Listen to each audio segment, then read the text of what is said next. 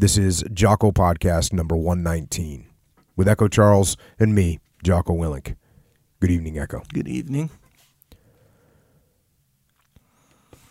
On September 11th, 400 miles from the collapsed World Trade Center towers, 36 passengers and crew aboard United Flight 93 remained in airborne purgatory. Starting at 9:30 a.m. for some 30 minutes, 14 of them managed to telephone either loved ones or operators on the ground. Public relations man Mark Bingham got through to his aunt's home in California. "This is Mark," he began. "I want to let you guys know that I love you, in case I don't see you again. Then I'm on United Airlines Flight 93. It's being hijacked." Two other callers from the plane not only provided information but also gleaned vital news from those they phoned. Tom Burnett, chief operating officer for a medical devices firm, made a number of brief calls to his wife, Dina. Speaking quietly, he asked her to contact the authorities and told her that a male passenger had been stabbed, later that he had died. A woman, perhaps a flight attendant, was being held at knife point, and the hijackers claimed they had a bomb.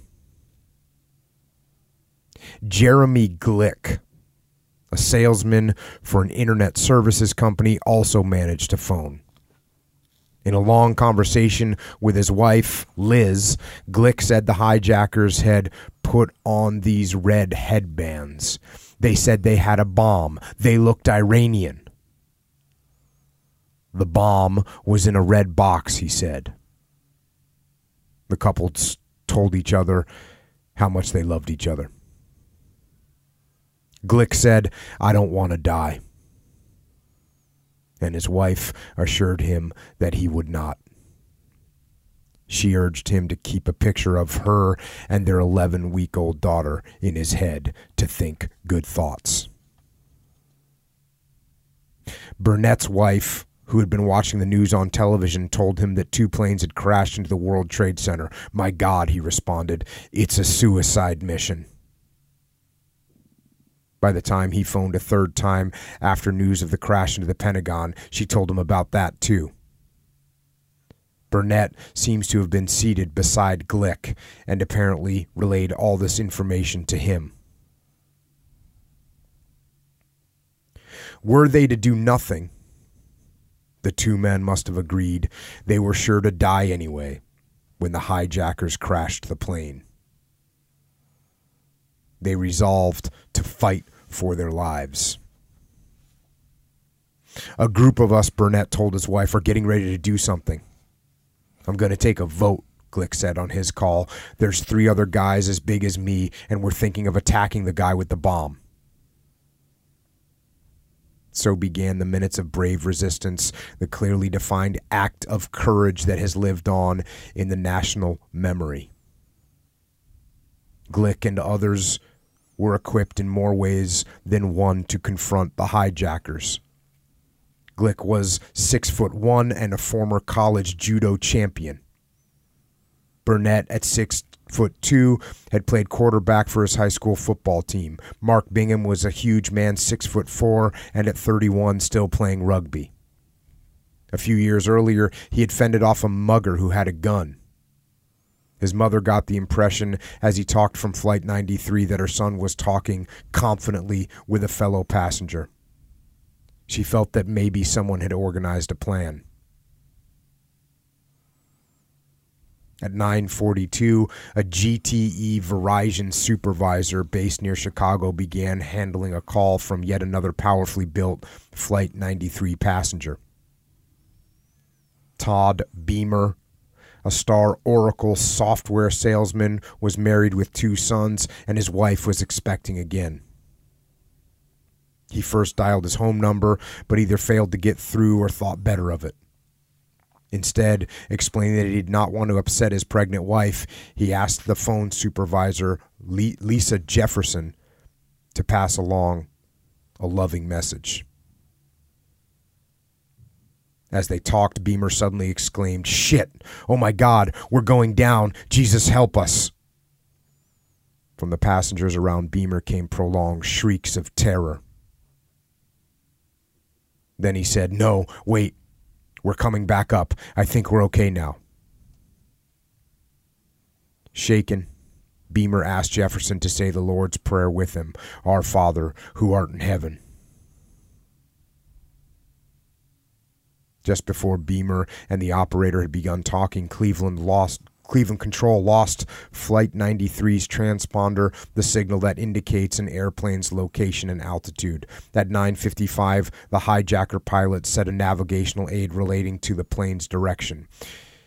He was heading, it indicated, for Washington, D.C.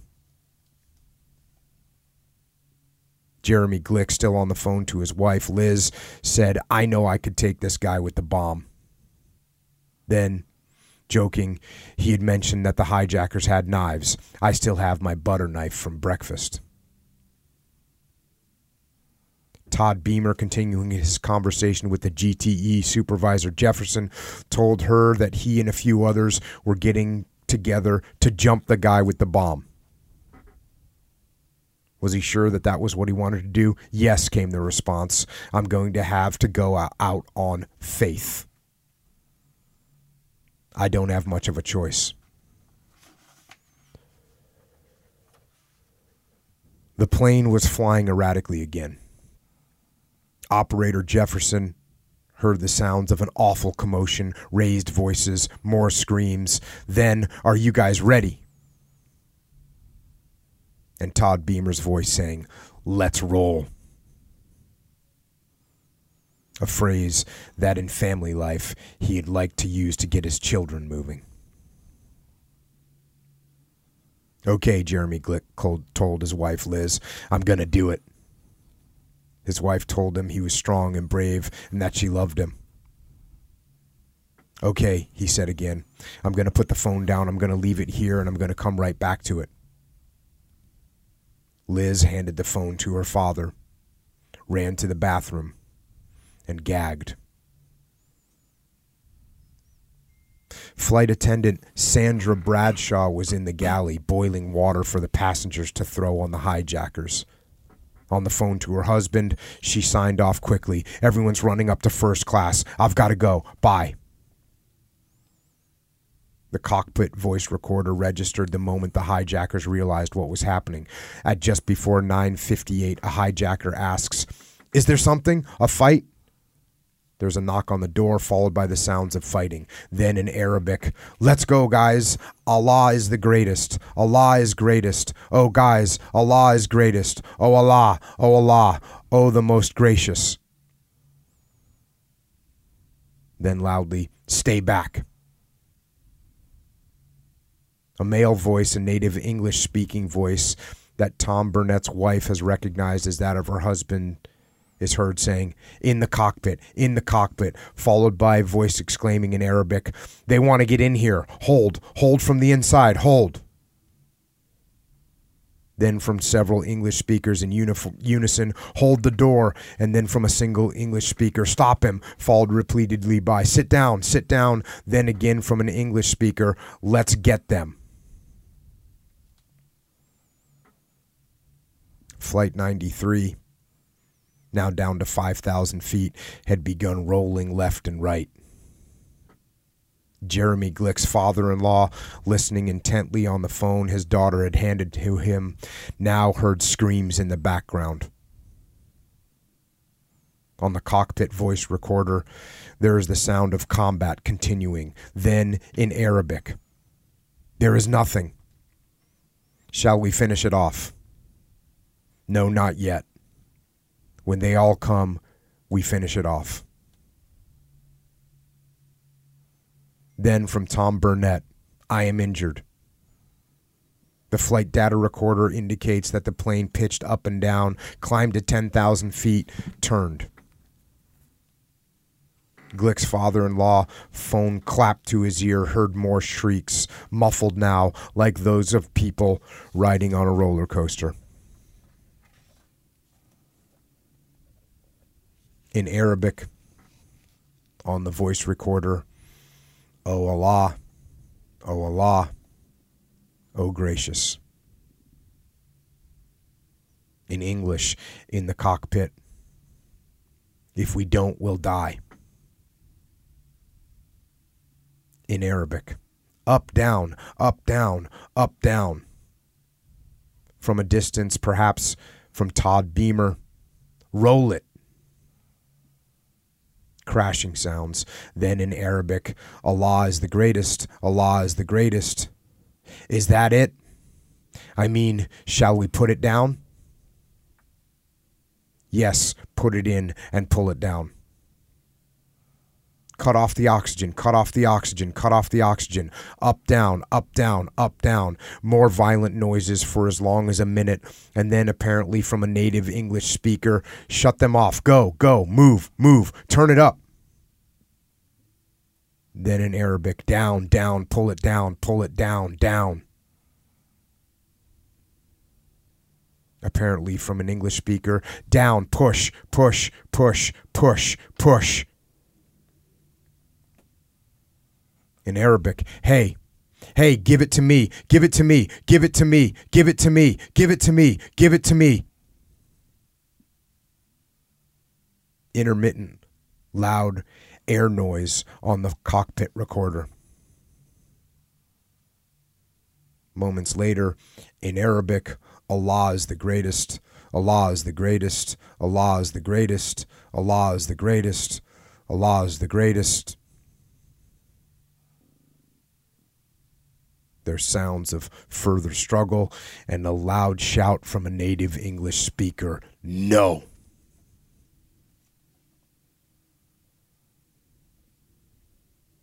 Two seconds later, in Arabic, in a whisper now, "Allah is the greatest, Allah is the greatest, Allah is the greatest, Allah is the greatest."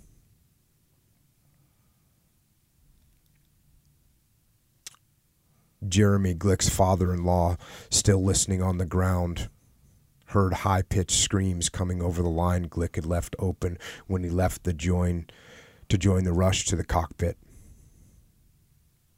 Then wind sounds, followed by banging noises, as though the phone aboard the plane was repeatedly being banged on a hard surface. After that, silence on the phone.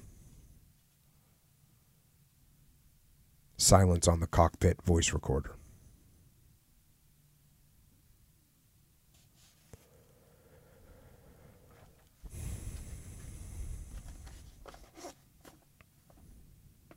And that is an excerpt from a book called The 11th Day, which came out in 2011 by Anthony Summers and Robin Swan. And we all know what that silence meant. Flight 93 crashed into a field near the Diamond T mine in Stony Creek Township, Somerset County, Pennsylvania, killing 33 innocent passengers. 7 innocent crew members, and 4 demonic hijackers.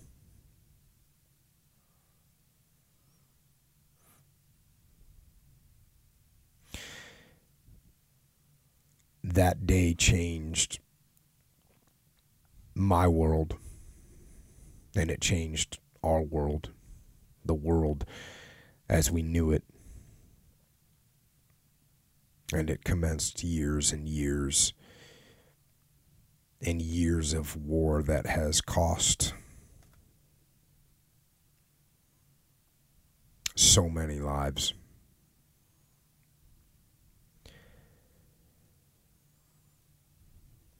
And at some point on this podcast, I'm sure we'll go into more details about the horrors of September 11th. There'll probably be multiple podcasts, but for today, I wanted to focus on one aspect of one part of the life of one man on that flight, the man named Jeremy Glick, who,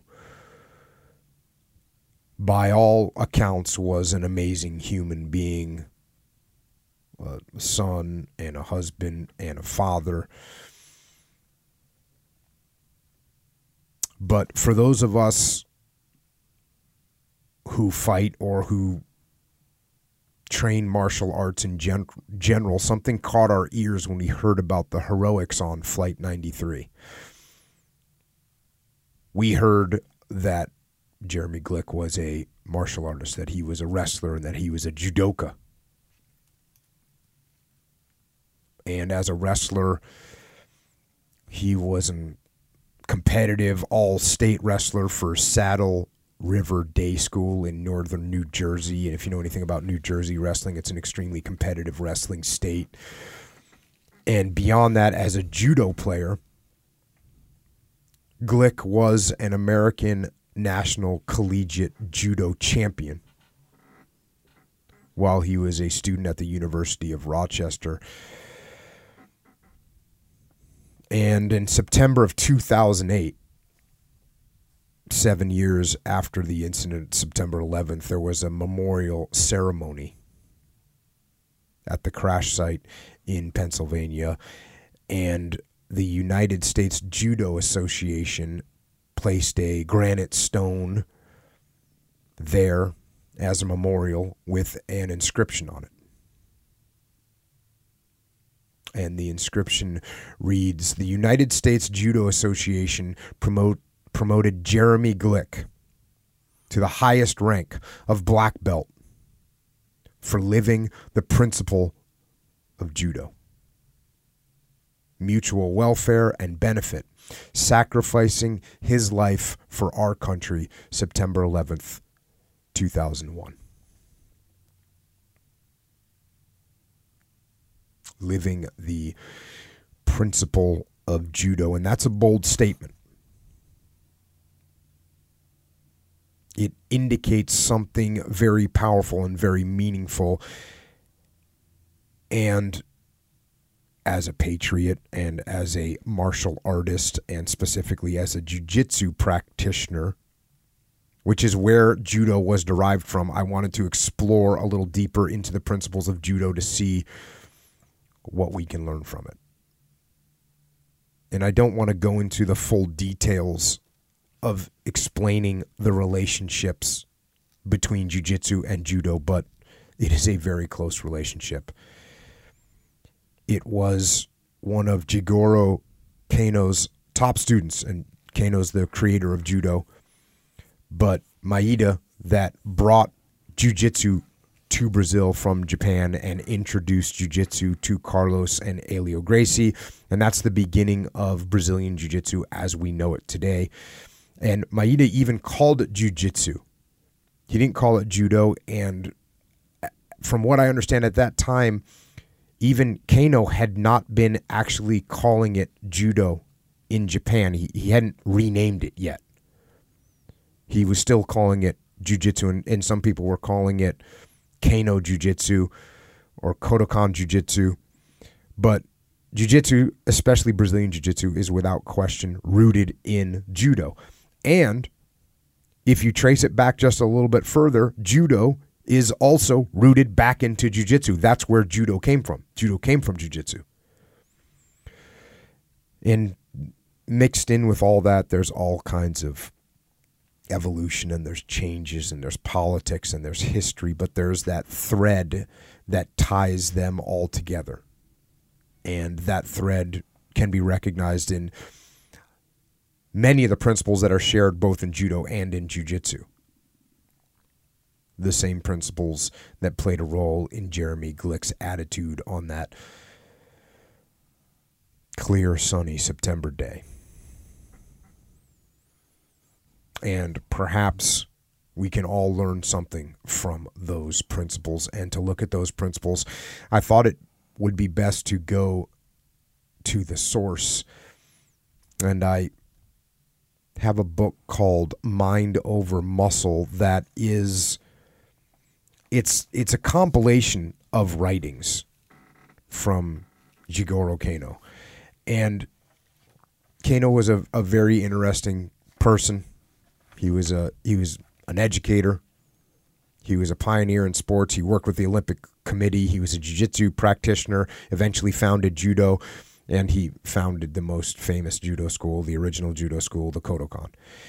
And the book, like I said, as you can tell by the title, it's a compilation of different sources of his writings. And there's a little bit of overlap and repeat, and I'll do a little bit of that. But what I like about it is it gives a good overall view of the ideas and the vision that Kano had for judo. So, I know there's a lot of judo practitioners out there, and obviously a lot of jiu-jitsu practitioners out there that listen to the podcast, and everyone knows that these two are closely related, and sometimes there's, I guess you'd say, tension between the two. Sometimes. But the fact of the matter is they're so closely related that it'd be more intelligent, instead of look for the tension between the two, to find where the two can complement each other. So, here we're going to the book. And once again, the book is Mind Over Muscle, Writings from the Founder of Judo, Jigoro Kano. And here we go to start it off. The purpose of jiu-jitsu. See, interestingly, he starts this off talking about jiu-jitsu. He's not even talking about judo yet. The original purpose of jiu-jitsu was to practice a method of combat. While combat may have been at the core of jiu-jitsu practice, it also had the related goals of physical education and mental training. There's little dispute that because training to fight involves moving the body in various ways, jiu-jitsu indirectly became a form of physical education, but for the same reason it also became a method for training the mind. All forms of combat require ingenuity and the use of various tricks and devices. So all forms of combat. This is important. Because if you're a soldier, or you're a Marine, or you're a airman right now, we're talking about everything that you do. And I'll tell you what, if you're a business person, we're talking about what you're doing too. All forms of combat require ingenuity and the use of various tricks and devices. So in the course of jiu-jitsu training, the mind is unconsciously trained in many ways. Courage, composure, and other traits that are beneficial in life can also be developed. Now, I'll tell you what, this is important. Because people ask me a lot, like, how'd you figure all this stuff out, Jocko? Like, people ask me that. And, I always try and explain, like it was a long course, and I was in the military for a long time, and I had an open mind, and I listened and paid attention to the people that were leading me, and I paid attention to the good ones, and I paid attention to the bad ones.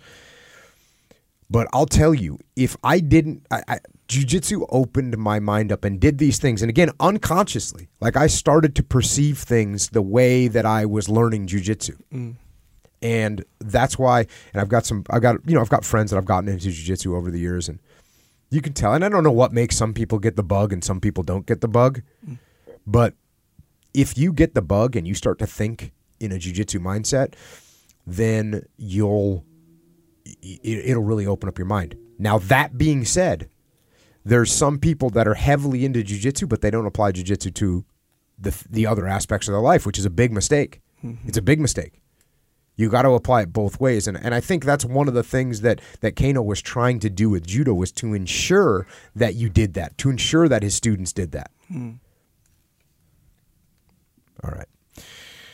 Back to the book. It was my belief that with a few improvements, jiu-jitsu could become a comprehensive method of physical education, intellectual training, and moral education.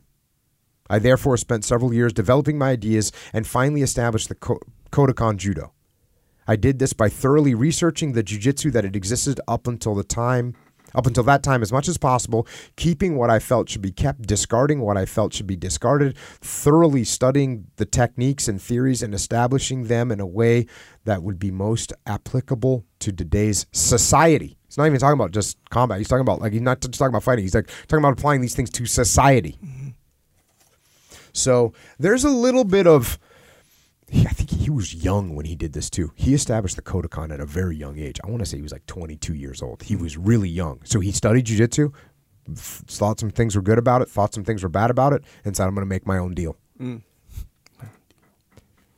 Now, here we talk a little bit here. There were various reasons why I chose not to use the term jiu-jitsu, which described what was ordinarily practiced, and instead employ the name judo. The main reason was that do, the do part of judo, it means way, is the major focus of what the Kodokan teaches, whereas jitsu, skill, is incidental.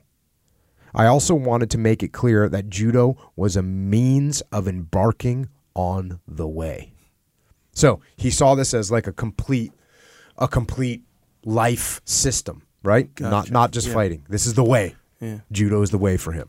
And that's why instead of calling it jiu-jitsu, he called it, not techniques, but like the way. Right. Back to the book. When we talk about jiu-jitsu today, people often think of a technique in which one does only dangerous things, such as choking an opponent and bending his joints, or even in extreme cases, killing him. Essentially, we think of something that is harmful to the body while offering no benefits. True jiu-jitsu does not espouse this. In particular, the Kodokan judo I devised never involves doing anything dangerous. I cannot stress enough that what I advocate is far from a violent or dangerous sport. Now, sure, I understand the principle there, but just so everyone knows, judo doesn't play around.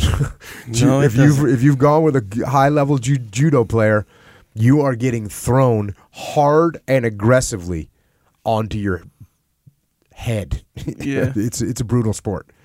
It's very aggressive. Yeah. Do you think that that's how, or that's what, because when it comes down to the essence, it's kind of like, and this is just me totally guessing, where judo, well, as it is now, it's like, okay, the goal is basically to put the guy on his back. That's it. Put him down on the ground.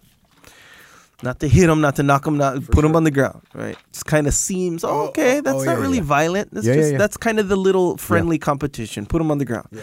Now, with any competitive situation, guys are going to get after it, and it slowly just evolves into all these crazy things. It doesn't evolve, it escalates. Yeah, escalates even just the whole way. So even consider like basketball, for example. The goal, put that ball in that basket. That's it. You can go from here, come close, lay up, whatever. Then you get this competitive drive, these people, athletic abilities, all this stuff. Now it's turning into weird slam dunks now, right? You didn't have to slam dunk that thing, but it's still the same thing, putting the ball, in the thing, just in this weird aggressive. I guess a layup compared to a tomahawk slam dunk, right? Yeah. And if you compare let's say some sort of a basic takedown compared to like a full ippon head smash, I could see your comparison. See what I'm saying? There's an escalation.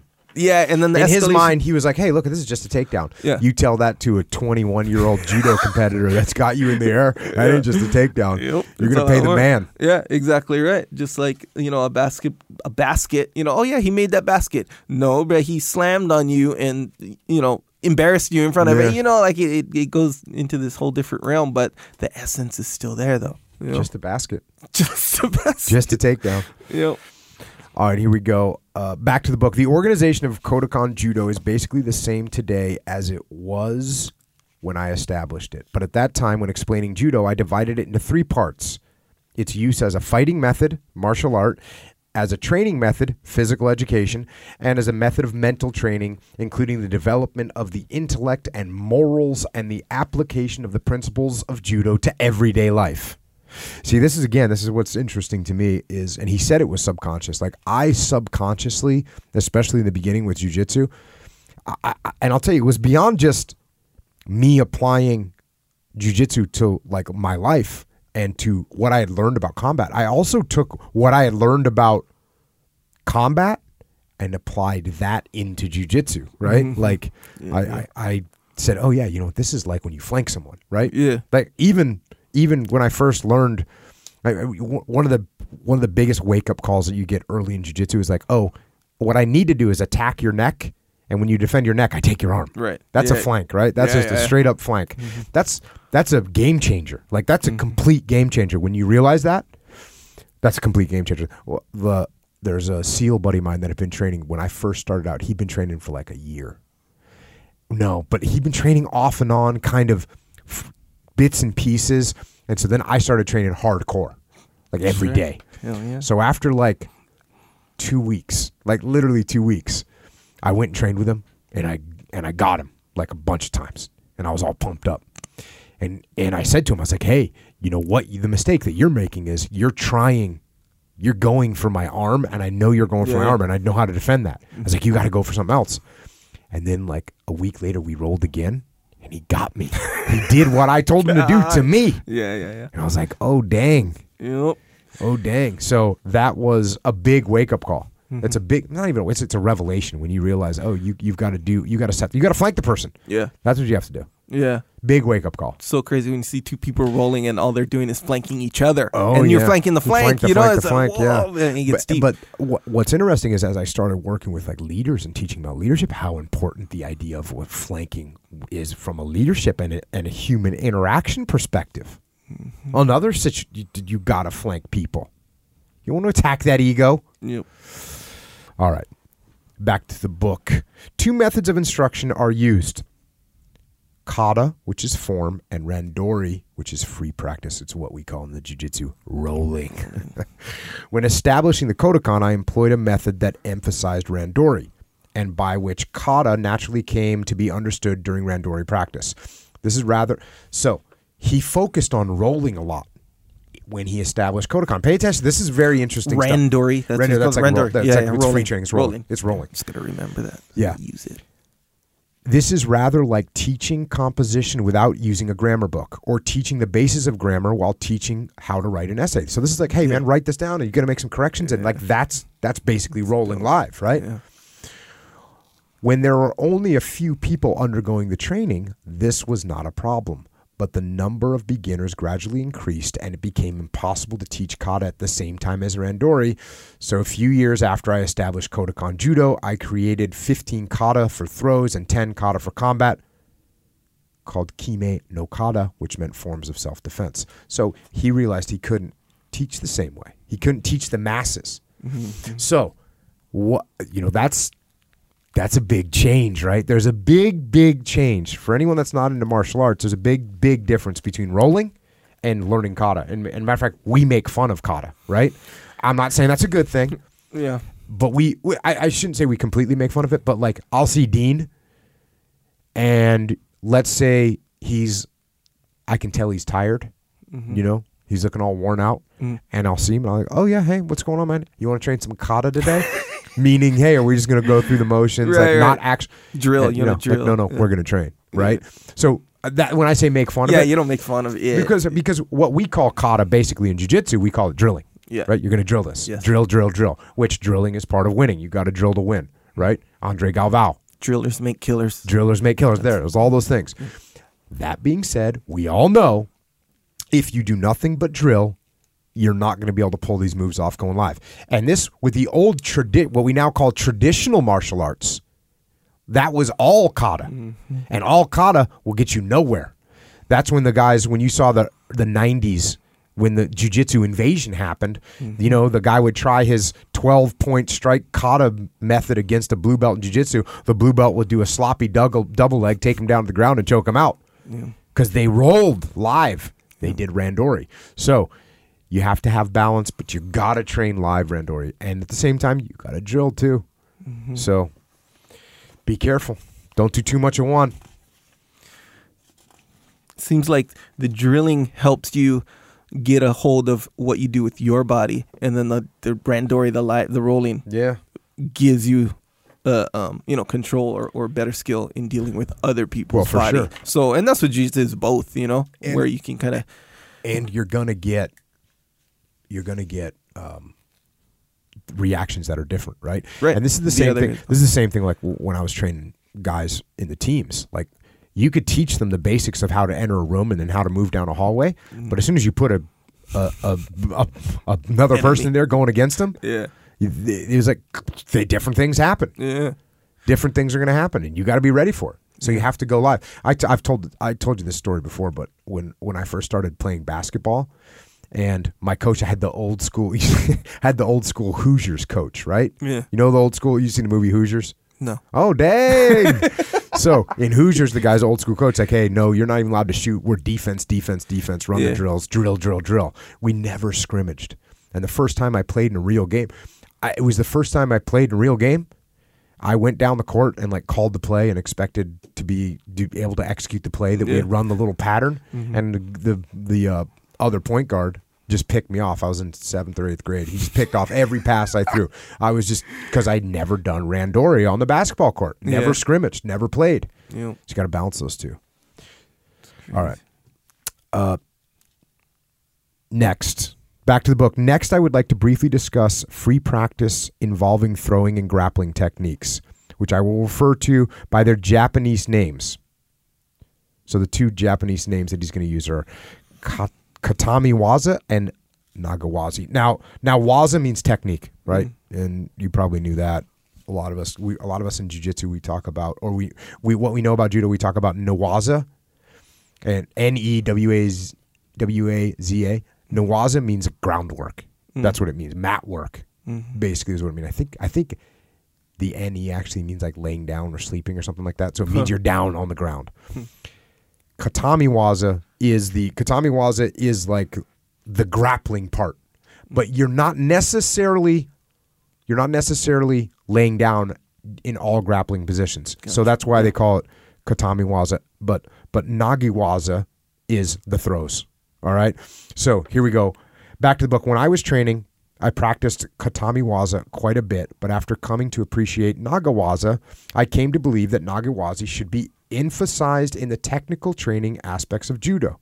This does not mean I considered Katami waza to be useless, of course, but I stress practicing Nagawaza first, followed then by Katami waza. So he focused on the throwing techniques.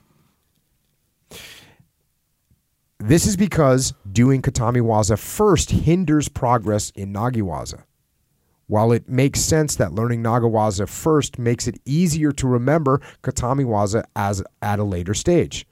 When I established Kodokan, I encouraged the practice of Nagiwaza precisely for that reason. As a result, at that time, a great number of experts in Nagiwaza were fostered in the early years of the Kodokan. As a result of emphasizing Nagiwaza, however, Katami waza gradually became neglected. That's very interesting. So anyone that knows anything about judo and jiu-jitsu, one of the biggest differences is in jiu-jitsu, we focused a ton on groundwork. Too much. Well, you could say too much, right? Because there's jiu-jitsu people that don't know how to take someone down. Yeah. And that's very problematic. So he's saying that, hey, he focused on that. And you can kind of hear what he's saying. So it's real easy to ignore the stand-up when you realize how effective the ground game is. And you also realize that if you understand how to take the person down, then you're going to get in good positions and all that. So he just kind of leaned in that direction and says that it ends up getting a little bit neglected. And also, if you don't know, the rules of judo emphasize the takedowns, because the rules of judo, if I take you down, if I throw you with an ippon, which means some other body part other than your feet touches the ground before your feet do during a throw, I win automatically. Instant win. It's like a submission. Yeah. And so because of that, they practice a lot of stand-up. Yeah. Whereas in jiu-jitsu, you can get thrown 10 times and you can still catch a person in a triangle and you win. Yeah. You can be on the ground, doesn't matter. Yeah.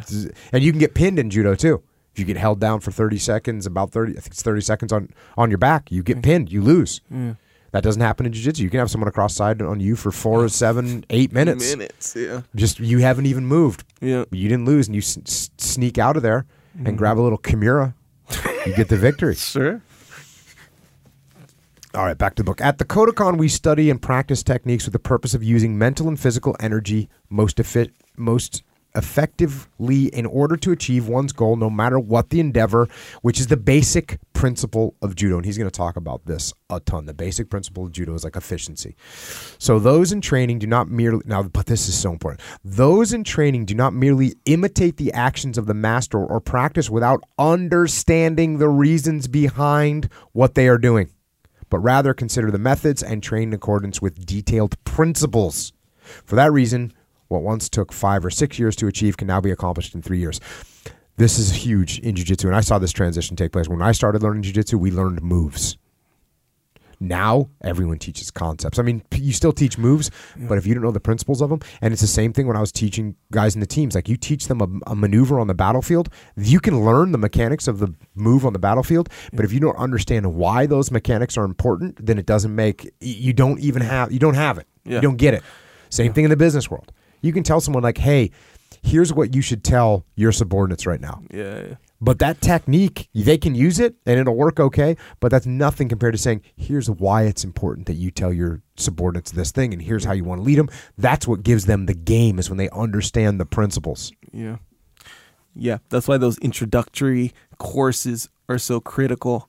Yeah, and I'm talking about jiu-jitsu, obviously, where you get a new guy, first day guy, and he jumps in a class, and in the class they're teaching, the mechanics of a certain move. Meanwhile, everyone in the class, they're not first day people. They know the concepts behind it, but they come in and it's just a different language. It doesn't stick. Yeah, you can mechanical moves. Yeah, it's like trying to teach someone, if you had a non-native English speaker, and you walk in and you're going to teach him a vocabulary word. Yeah, which is like audacious. Right? Yeah. Well, he has no context to put that in. That's not the word to teach him. He doesn't even know how to say I. Yeah, right? yeah. So when you start teaching someone a omoplata, and they don't understand what an arm lock is, they're going to have issues. Yeah, that's like teaching give them the fundamentals. Do you want ketchup with that? Teach someone who doesn't know any English. Do you want ketchup with? Teach him that, and then send him out. He doesn't know when to use that. I know how to say it. Well, you're not just going to roll into the post office and be like, hey, do you want ketchup with that? It doesn't make sense. No, it does Unusable. not. Back to the book. Various records and accounts have been passed down over the ages with regard to the true meaning of jiu-jitsu. Then he's talking about the actual word jiu-jitsu. But few of them are accurate. It can be said, though, that the name apparently derived from the expression Juyoko go Osheshu, which can be translated as softness controls hardness. This expression needs closer attention. Let's assume I have an opponent who possesses power to the value of 10, whereas I must face this opponent with power only to the value of 7. When my opponent thrusts at me with all of his energy, it follows that if I resist, I will be overcome, even if I expend all my power. If, however, rather than resist my more powerful opponent, I adjust and adapt to his energy and pull back, he will fall forward under the strength of his own attack. His power of 10 will become merely a power of 3, and he will stumble and lose his balance. I will not be pulled off balance and can pull away, maintain my stance, and retain my original power of 7. In short, resisting a more powerful opponent will result in your defeat, whilst adjusting you to and evading your opponent's attack will cause him to lose his balance, his power will be reduced, and you will defeat him. This can apply whatever the relative values of power, thus making it possible for weaker opponents to beat significantly stronger ones. There you go. Yes, sir. That's the way it works. Can a level 10 beat a level 1 beat a level 10? That's tricky. There's a point, right? Yeah. There's a point where, it's because there's like, even that what he's talking about, I like how he did it in numbers, like how he did that. But the reality is like that. It's again cool to have the numbers, but they're not absolute numbers. There's a lot of gray area in there. So the idea is to take his 10 and use almost like using part of his 10 on top of your 7, because you're going the same way. Sure. But it's like, how much of that 10 are you going to use? If you're 1, you better be using 9. You better be a master. Yeah, you got to be using a lot of his numbers. But this is one of those things. This is one of those things that I subconsciously learned from jiu-jitsu, and I applied it all the time, especially in dealing with relationships. And I've talked about it here a million times of like, hey, don't attack the ego, don't attack the strong point, right? Yeah.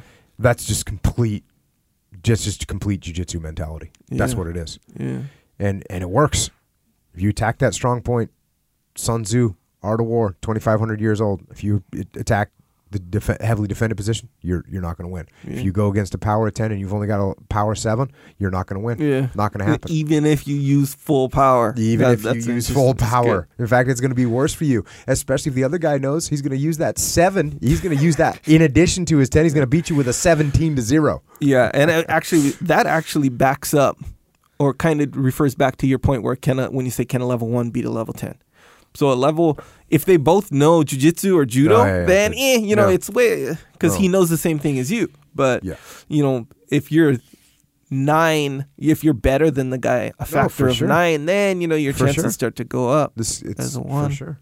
No doubt about that. But I think that's where people they get jammed up, where they're like, "Hey, I thought size didn't matter in jiu-jitsu." Oh. Well, yeah, if everyone's doing jiu-jitsu, of course size matters. Just like condition's going to matter. Just like how tall it matters, how strong it matters when you all know the jiu-jitsu. Yeah, that's like a dude said the other day. Jiu-jitsu is not as important in the UFC as it was. The guy that just beat Verdum, big, tall, badass guy from Russia. Kalkov or something. Sorry, bro. But he said, hey, it's not as important anymore. And the fact that you're right. You know why it's not as important? Because everybody knows it now. Yeah. So yeah, it's not as important. If you roll in there without knowing any jiu-jitsu, you're going to get submitted. You see how important it is. Yeah, exactly. All right, back to the book. There's a popular parable that goes thus. A jujitsuka, which means a jiu-jitsu practitioner, was grabbed by a sumo wrestler. At that point, the jujitsuka said, "You're a sumo wrestler, yet you can't grab any tighter than that." Angered, the sumo wrestler attempted to adjust his grip. As he did so, he loosened it slightly. At that moment, the jujitsuka quickly lowered his body and escaped from the sumo wrestler's grip. All right. Now, there's another, we're going to talk about this theory called Shiroko Shagen Katsuyo. And I apologize to everyone that speaks Japanese. I'm sorry. Tim Ferriss, I'm sorry. I should have waited for you to come and do this with me so you could correct me. But here we go. One's mental and physical energy must be used most effectively in order to achieve a certain goal. That is to say, one must apply the most effective method or technique for using the mind and body. If we use the term Shiryoko for one's mental and physical energy, this should be expressed Shiryoko Shagen Katsuyo, which means best use of one's energy. We can shorten this simply to Shiryoku Zenyo, which means maximum efficiency. Maximum efficiency. This means that no matter what the goal, in order to achieve it, you must put your mental and physical energy to work in the most effective manner. This is like common sense, right? But how often are we wasting energy? How often are we wasting energy? We're wasting energy all the time. Back to the book. When I was a child, I learned the jiu-jitsu of the past. However, that jiu-jitsu had no basic principle. I learned various methods from one teacher. He taught me how to place my hips and pull to throw an opponent and how to choke someone, but he did not teach me anything about what principles were involved or how to apply those principles. I think that's the same that as jiu-jitsu hit America, I think everyone was learning like that. Like, here's how you choke someone, but you weren't learning the system. Yeah. As I studied further, I found that one teacher taught differed from what another taught. There was no basis upon which to decide which one was correct. That was the reason I began to make a thorough study of jiu-jitsu. Now, what I would say about that is you don't need to decide which one is correct. Like when you learn an armbar from one person, you learn an armbar from someone else, you're going to learn good things from both of them. Mm-hmm. Neither one of them is correct. And one of them might be correct in this situation or with this body style, and the other one's correct in a different situation with a different body style. Mm-hmm. I think if we looked at Kano's personality traits, like he's a guy that's real orderly. Mm. And I think he's a real guy like Jordan Peterson. People would put him in the high conscientious and high and orderly. He's a very orderly person. And so for him, like, there's a right answer and there's a wrong answer. Mm. And I think you see that in judo, and that's why judo is much more disciplined, highly disciplined. Like, go to a judo competition. There's no yelling and screaming. Go to a jiu-jitsu competition, it's mayhem. Yeah. Right? And they've tried to tighten that up, Like they try and make it less crazy, but they haven't succeeded. Jiu-jitsu's crazy. Jiu-jitsu competitions are crazy. Judo competitions are not like that. Yeah, bro. Did you see? There's a judo clip on online, wherever I saw it, but it's a clip, and so this guy wins, right? Real dramatic win. Like maybe he wasn't supposed to win, or I don't know. Maybe it was an upset, maybe not, or maybe it was the finals. I don't know, but it was a real dramatic win. He wins, and he's like, you know how they yell and they be all happy or whatever. He did that, and he kind of stood over the guy. Ooh. Just for a second, like a split, like pretty short. DQ. Yeah. Just like that. So legit. Like, man, in jiu-jitsu, MMA, Oh man, you see that all day. Yeah. And- That's one of the reasons I wanted to talk about this is like that is a quality thing. You know, it's too, and I guess this is different on the East Coast or West Coast. The East Coast, like one of my buddies, Joe, he came and watched some wrestling with me, some high school wrestling, and they I forget what they penalize people like, oh no, you're not allowed to do that. Yeah. Like they're strict. When you get done wrestling, you just got pinned, you get up, you get to the center of the mat, you put your hand out to shake hands. That's it. There's no complaining to the ref. There's none of this other crap. No, you do what you're supposed to do. And that's awesome. Because that, you know what that teaches people? Teaches people how to control their emotions. Yeah, huh? Yeah. I remember in Pop Warner, you know, my only frame of reference was watching football on TV, NFL. Dude, you and just you see him spiking the ball, doing the Icky shuffle back in my day. Icky Woods. Anyway, back in the day. And so, you know, we played Pop Warner football my first year. I knew that our coach was super disciplined, like the kind where everyone had to wear high white socks, white shoes. Like it was real disciplined. And I'd see other teams and they different color shoes, all this stuff. That's all I knew though. So it was clear you couldn't spike the ball, you couldn't do any dance or whatever. You give the ball to the ref. That's it. When you make a touchdown. So we played this team that will remain nameless, and they do. You don't want to bring up the old rivalries. No, tell them what's going to happen. So they make actually was a team from out of town actually, and he spiked the ball. Little kid spiked the ball and does the thing or whatever. Straight up flag. It's a penalty. Oh, even in college it's like that. Oh, right. I don't know. Yeah, in college football it's like that. You can do more for sure. But yeah, Pop Warner, anything. If you do anything, you throw the ball, you put your hands up for too long. If you put your hands up for too long after you make a touchdown, that's a penalty. Unsportsmanlike conduct. That's legit, right? I think so, especially as little kids. I think so, especially even as big kids.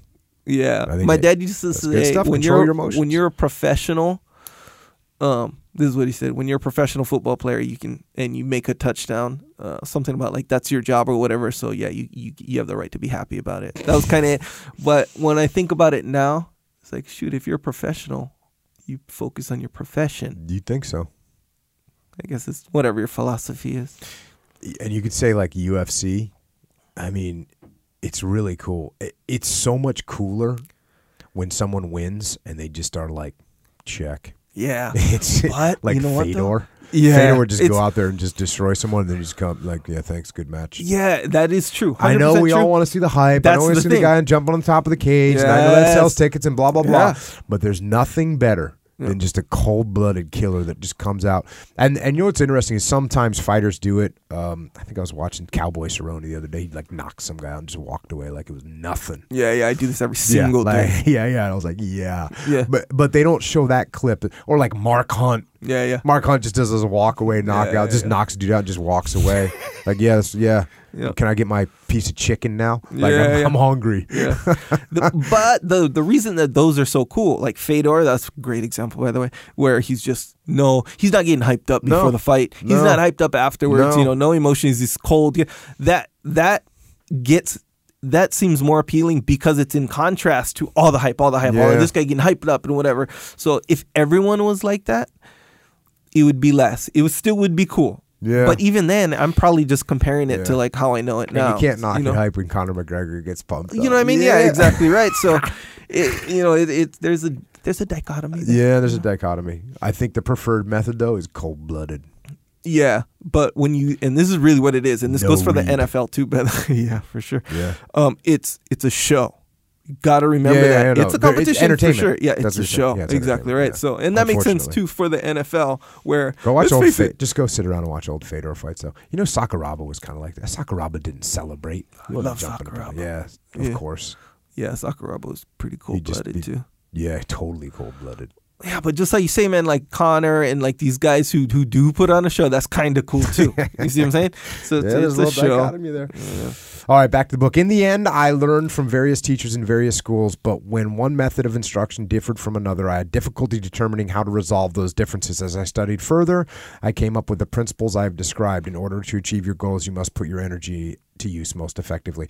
Again, I'll just say that you don't have to choose like this one's right and this one's wrong. You need to absorb both those methodologies and have them both in your toolkit because you might need them. You know what I'm saying? Yeah. Kind of like having the metric wrench sockets and the, Oh, yeah, yeah. and the other one. And then you got the other ones. Got to need that one. Got to need the other one. You come across a bolt that's metric, Yeah. right? You better be ready for that. Here's some stuff that's interesting. Calisthenics are generally based on physiology and anatomy, so they do not result in the development of unbalanced body, nor are they harmful to the internal organs.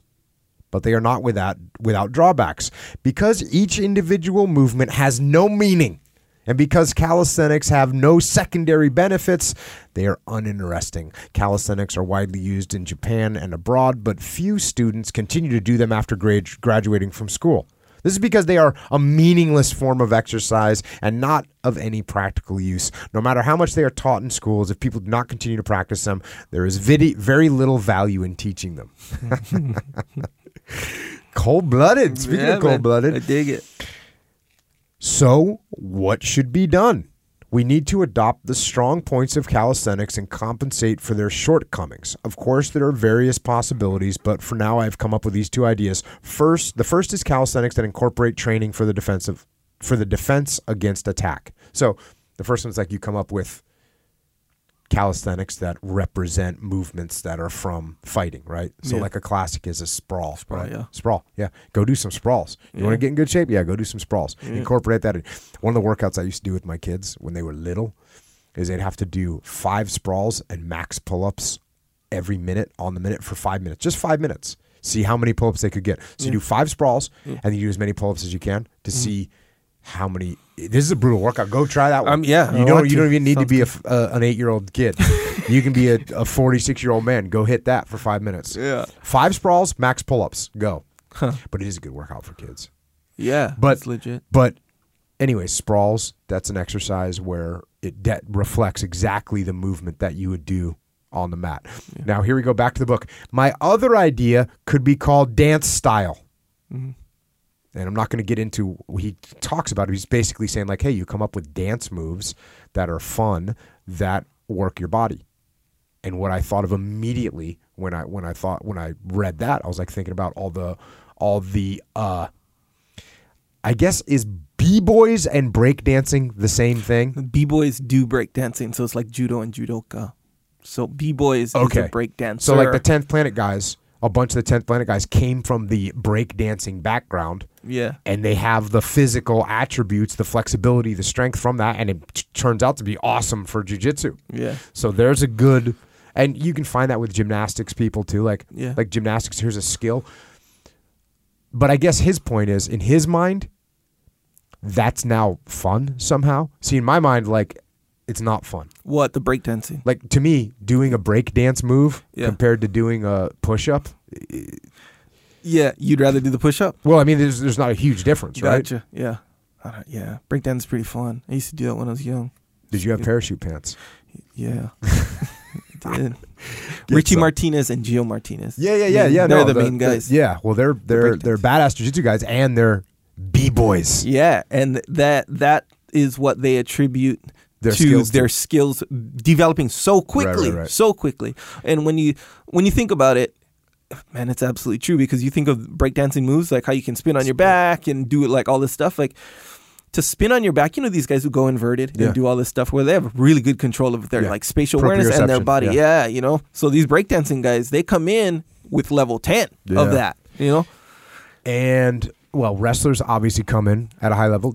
Anyone that's really good at gymnastics has that same kind of awareness, and they have some crazy strength. Yeah, that's true. So, yeah, maybe that is a good thing for the judo players to come up with some kind of a dance. A dance. Well, what about capoeira? Capoeira. Because capoeira was fighting disguised as dancing. Yes, sir. Yeah, you know what it was? It was the African slaves in Brazil. Yeah. And if you notice, I know this because I did a whole, it's not a thesis, what do you call it? Anyway, a thing in college. But You did a thing on college on capoeira? On capoeira, yeah. Oh, dang. And so, I don't want to go into a whole long thing, but Good. if you go, early capoeira was only legs. You know why? Because a lot of the time they'd be tied up. Dang. Hands behind their back. So they came up with this fighting system, disguised it as dancing and to use against their captors. Mm-hmm. It's very interesting. That is interesting. B-boys.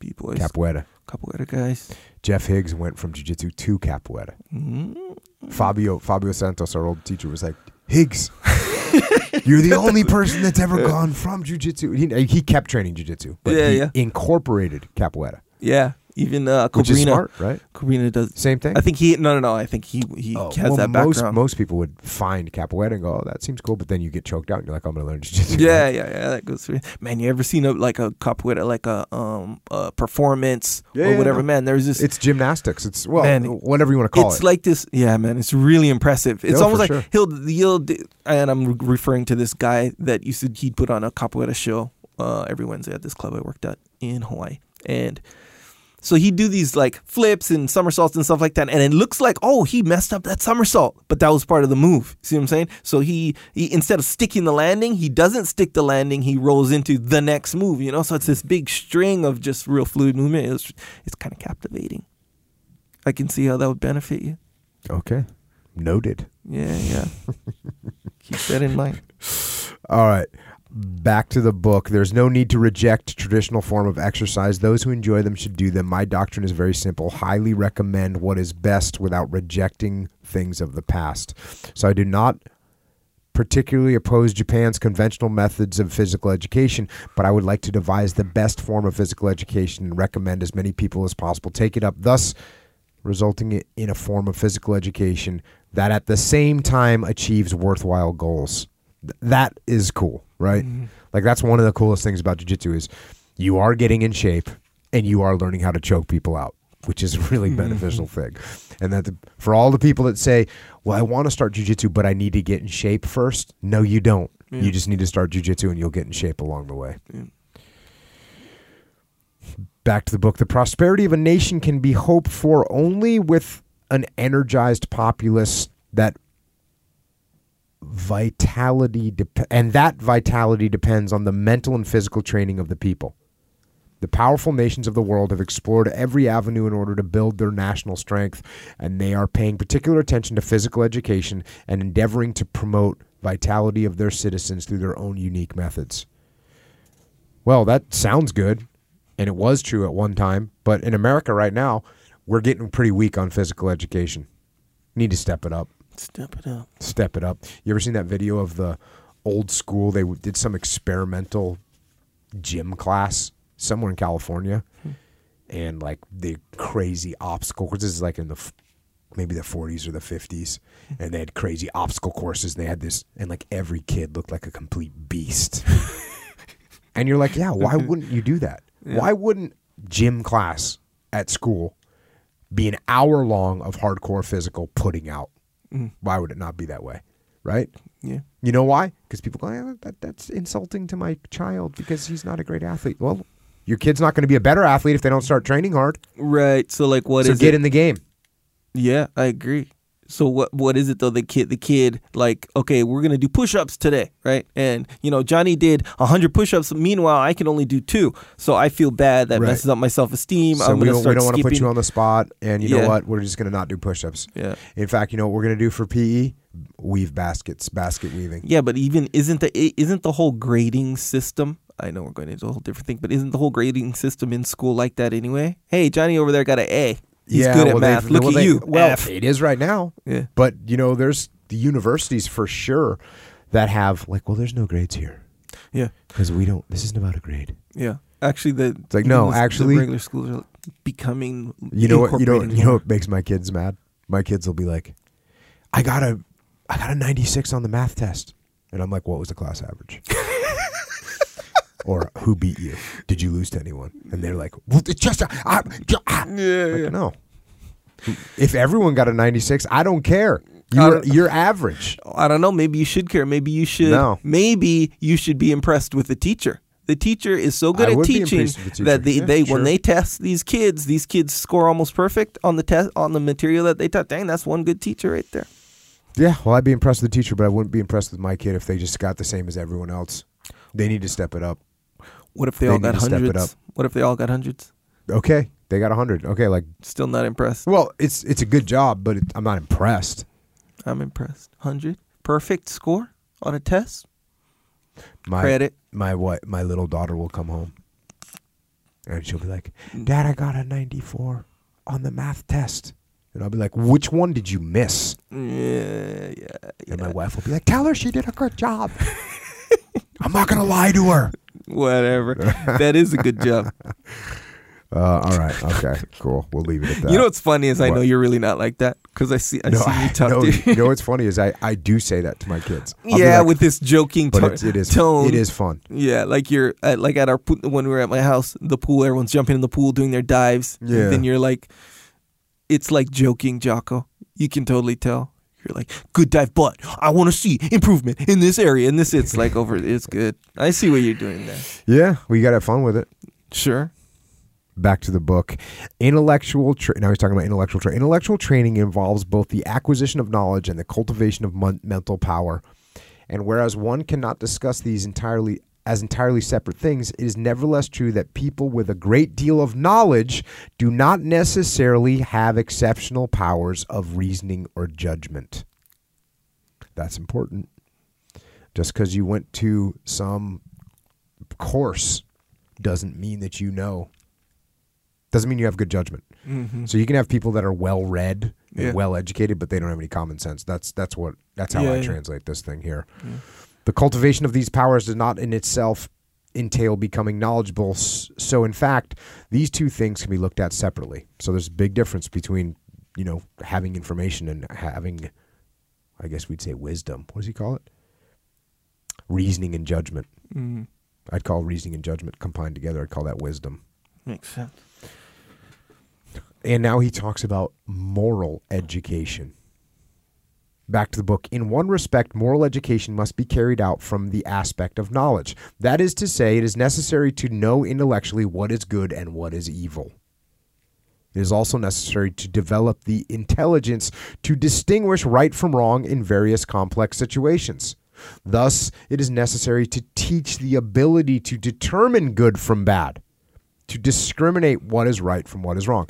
This is something that I think we're getting away from. Like, hey, you know what? That's actually wrong. Like the whole idea you hear people, and I think they wrap this around a political conversation or a political viewpoint of there's some people that say like, no, evil actually exists. Mm-hmm. And some people just say, well, no, people are different and people are raised differently and all that. I'm one of the people that I believe evil exists. Yeah. And I think you can teach and you have to teach people how to tell the difference between right and wrong. Yeah. There's some things that are wrong. Yeah. There's some things in the world that are wrong. Yeah. And you shouldn't do them. Strangely, I was talking to Jade pretty in depth about that idea and how it applies to a bunch of things where even saying, okay, things are right and things are wrong, that's like one way of, so these people that say, well, people are different, there's no real absolute right or wrong. The thing is they have a point with that. But here's the thing. They're not talking about the same thing you're talking about. Okay. We have a societal standard. So, and it got super complex. So obviously it's not the time. But think about this. Let's say a fat person, right? They're fat. Everyone can see that they're fat. They know they're fat kind of thing, right? And some people would say it's wrong to indicate or to point out that that person's fat in front of people, even though the fact is that they are. Okay. Right? Is it right or wrong to point that out? It's rude. It's rude. Exactly Yeah. right. So is it right to be rude? Well, Or is it right this or is wrong? a total scenario dependent thing. Who's Right. the person? Okay. What's the situation? Exactly right. So the point is, the point is there's a societal standard. Yeah. And usually it's established, just like beating your kids in certain societies is right, in certain societies is wrong.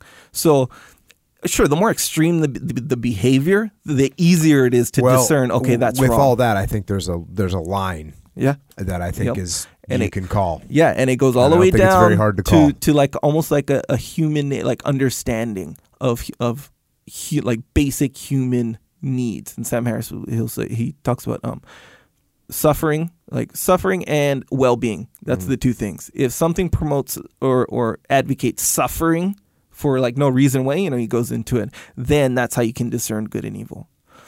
Okay. So, but at the end of the day, it goes down to a standard, like a specific standard.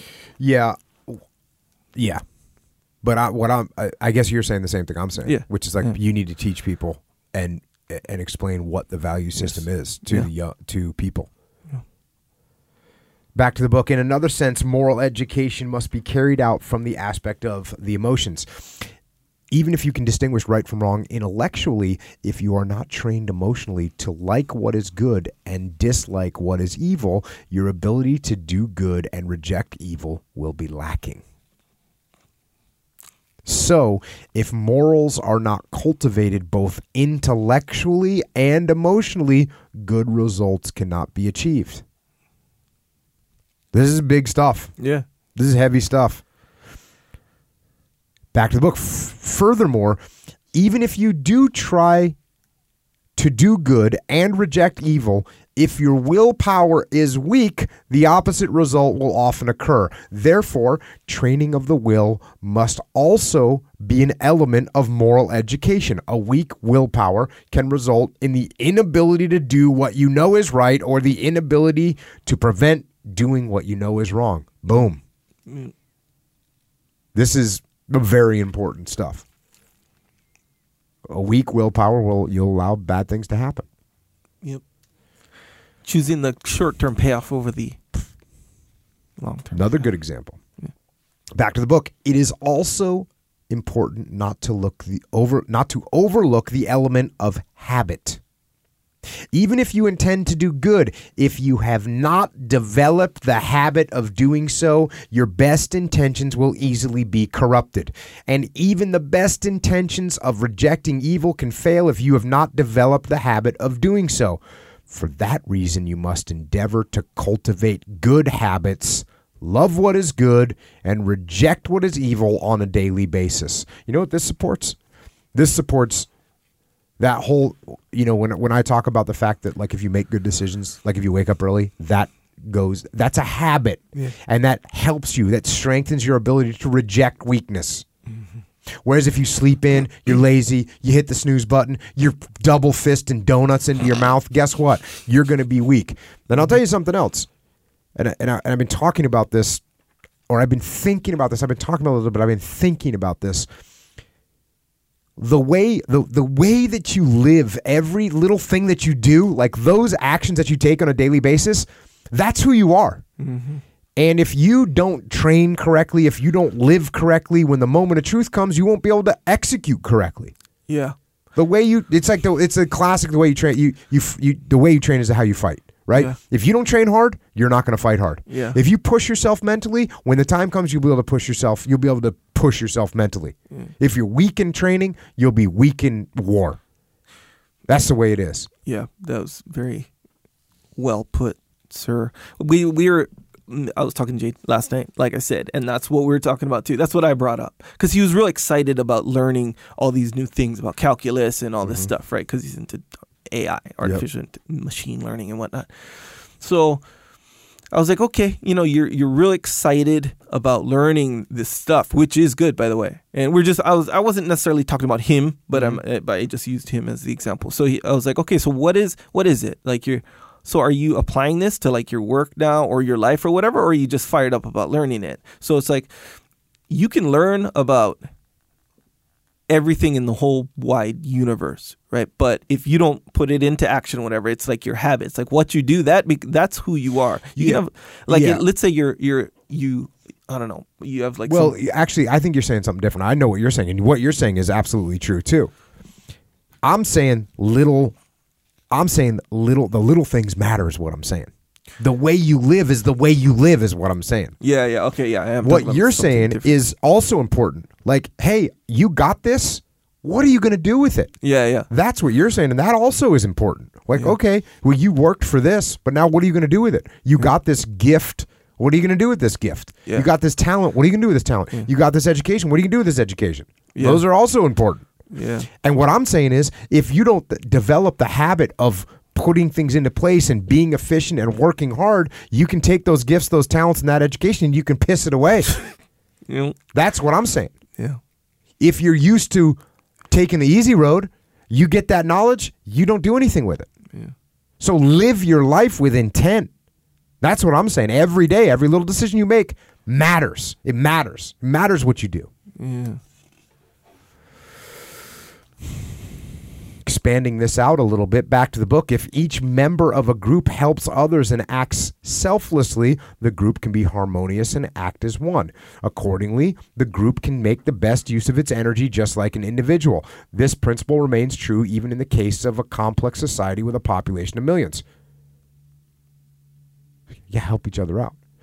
This is like a SEAL team, right? This is like a SEAL platoon. You help each other, you support each other. That's what makes you good. That's what makes you good. Here's another one. Let's say someone draws a sword on you. And this is getting back into training a little. Let's say someone draws a sword on you. Any hesitations in your actions will result in you being injured or killed. You must react automatically, instinctively, just as when you blink impulsively when a fly approaches your eye. You must dodge your attacker in an instant.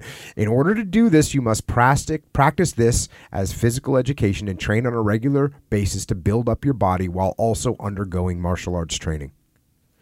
So I like this idea of a fly getting in your eye, right? The fly doesn't hit your eye. You blink. That's what happens. You have the instinct. And what's cool, I see this with extreme ownership. When people first hear about the concept, like it's foreign to them. And you've talked about this, how once you started thinking about it, you'd see like any excuse that someone makes, you're like, oh man, this guy's not taking ownership. That's just an excuse. And then you see it in yourself. And when that becomes your instinct because you're living that way, well, then it's very easy to spot. And it's also easier to maintain. Yeah. That's why the little things matter. Echo. Yes, sir. Back to the book. Judo began with the study of martial arts, and then it gradually became clear that it could be applied to physical education, intellectual training, moral education, social engagement, management, and people's everyday lives. Some people believe that judo means simply practicing at the dojo.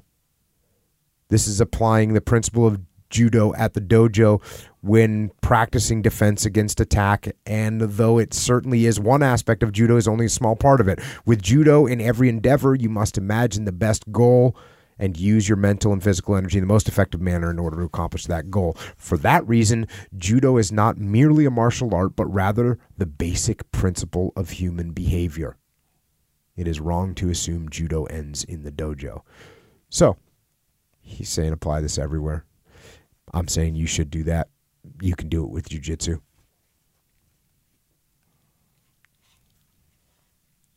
Now we're going back into this Shiryoko Zenyo. Certain teachings have a long tradition, so most people accept them.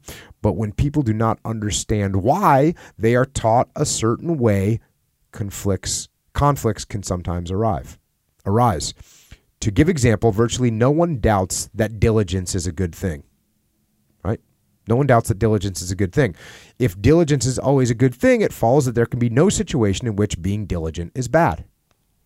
But if you are diligent in an irresponsible manner, you will spend a great deal of effort on something that is not very useful and expend the energy required to do something good wastefully. You must carefully choose something for which diligence is suited.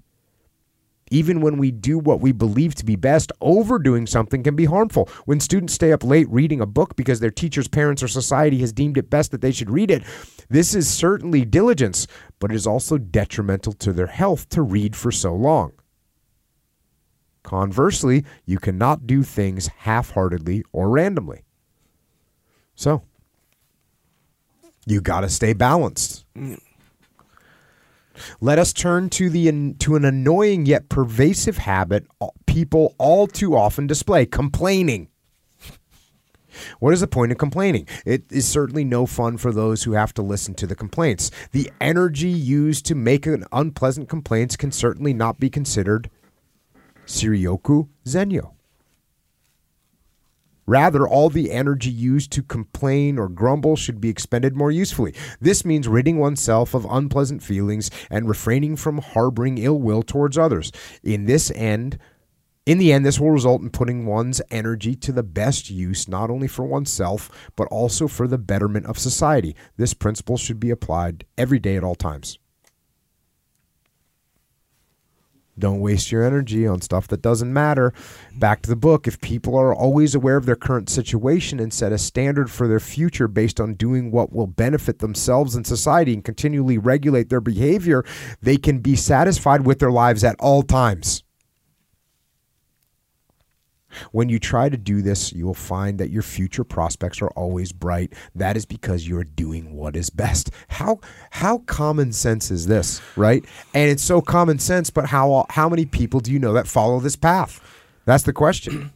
Yeah, that goes back to how you say that idea of being detached. When you're detached, it's common sense. Yeah. But when you're in the game, it's not common sense because of how you, just like how that said, how you feel. Like, like even complaining, for example. Like, you could ask, I don't say literally everyone, but you could ask everyone and be like, hey, complaining, is that useful? Is that good to do? Is that fine to do? No one just thinks complain. That, right. Yes or no? Everyone's, oh, no. Why does everyone complain then? Because when you're in the game, complaining makes you kind of feel better or whatever. You picked up on it very well, because it says if people are always aware of their current situation, meaning they need to be detached, and then set a standard for the future based on doing things that, just think, it's the same thing. Think, is it smart to do things that will benefit themselves and society and continually regulate your behavior so that you're satisfied with your life at all times? Of course, that makes sense. Sure. Why don't we do it? We get off the path. We get on the slippery slope.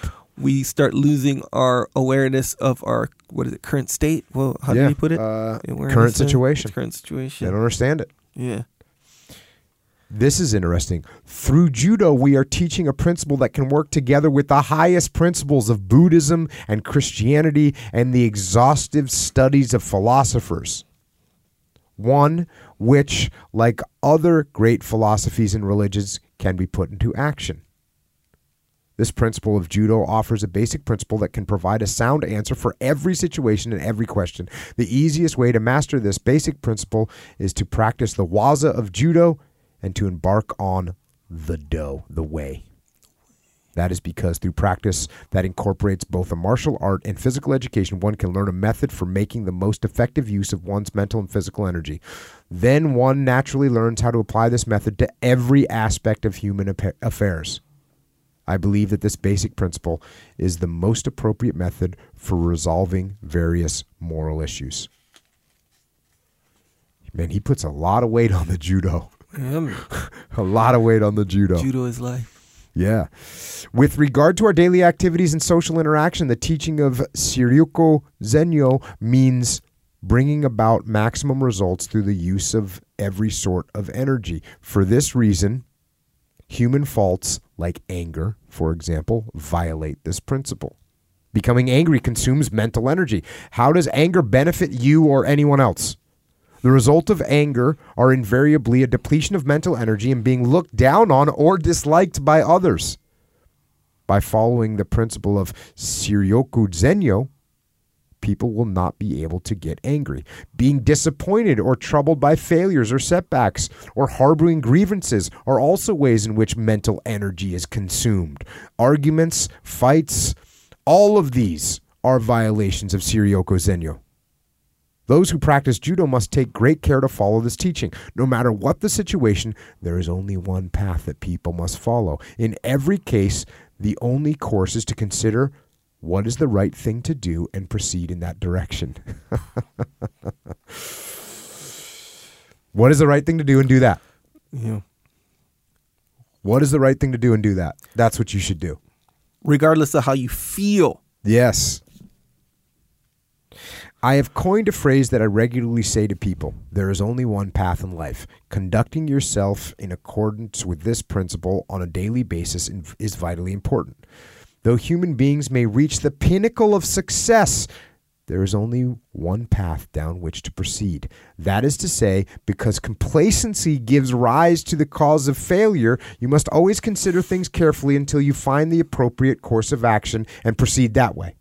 Even when you fail, there is only one path down which to proceed. Even if once you fail and lose heart, if you regain your courage and find your way along the highest path, circumstances will gradually improve. That's like Jordan Peterson talking, right? Hey, get on, do the right thing. Pick a little thing and start improving that thing. Clean your room. Because they find their own paths, those who practice judo and who follow the principle of Shiryoku Zenyu always have a calm spirit, enjoy life, and are enterprising. The most advanced mental life can only be achieved when people thoroughly absorb this principle. Shiryoku Zenyu. Maximum efficiency. What are you doing that is taking away your energy? What are you wasting your energy on? Back to the book. A person's true value is determined by how much he or she contributes to society during his or her life. And because these very contributions enable those who strive to protect themselves to achieve this, the purpose of judo is to perfect yourself so that you can contribute to society. This applies to ordinary people as well. Again, this is very, very similar to what Jordan Peterson talks about. You're like, you need to, if you fix your world, well, you're impacting everyone's world around you. Mm-hmm. This applies to ordinary people as well, but in particular, those who specialize in judo must be expected to act in a way consistent with the purposes of judo. When you practice judo, you must try to perfect yourself and contribute to society through this practice, and you must emphasize the importance of this during your teachings to others. Something that seems good because it is near at hand may be useless in the future, whereas in some cases, a bit of patience is highly effective in furthering your lot in the future. Right? Delayed gratification. The basis of happiness in life is found not in the pursuit of material gains or temporary pleasure. And true kindness towards one's friends means giving them serious advice when needed, selflessly, without fear of offending them. Now that one's interesting because I deal with this one a lot, right? I deal with this a lot because you got your subordinate that's not doing what they're supposed to do.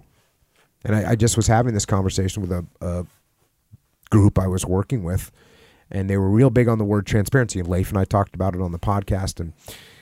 And if here's the question, like, I'm going to be transparent with you, like, hey, Echo, your videos, you know, they're not good right now. Like, your videos aren't good. You need to tighten up your videos.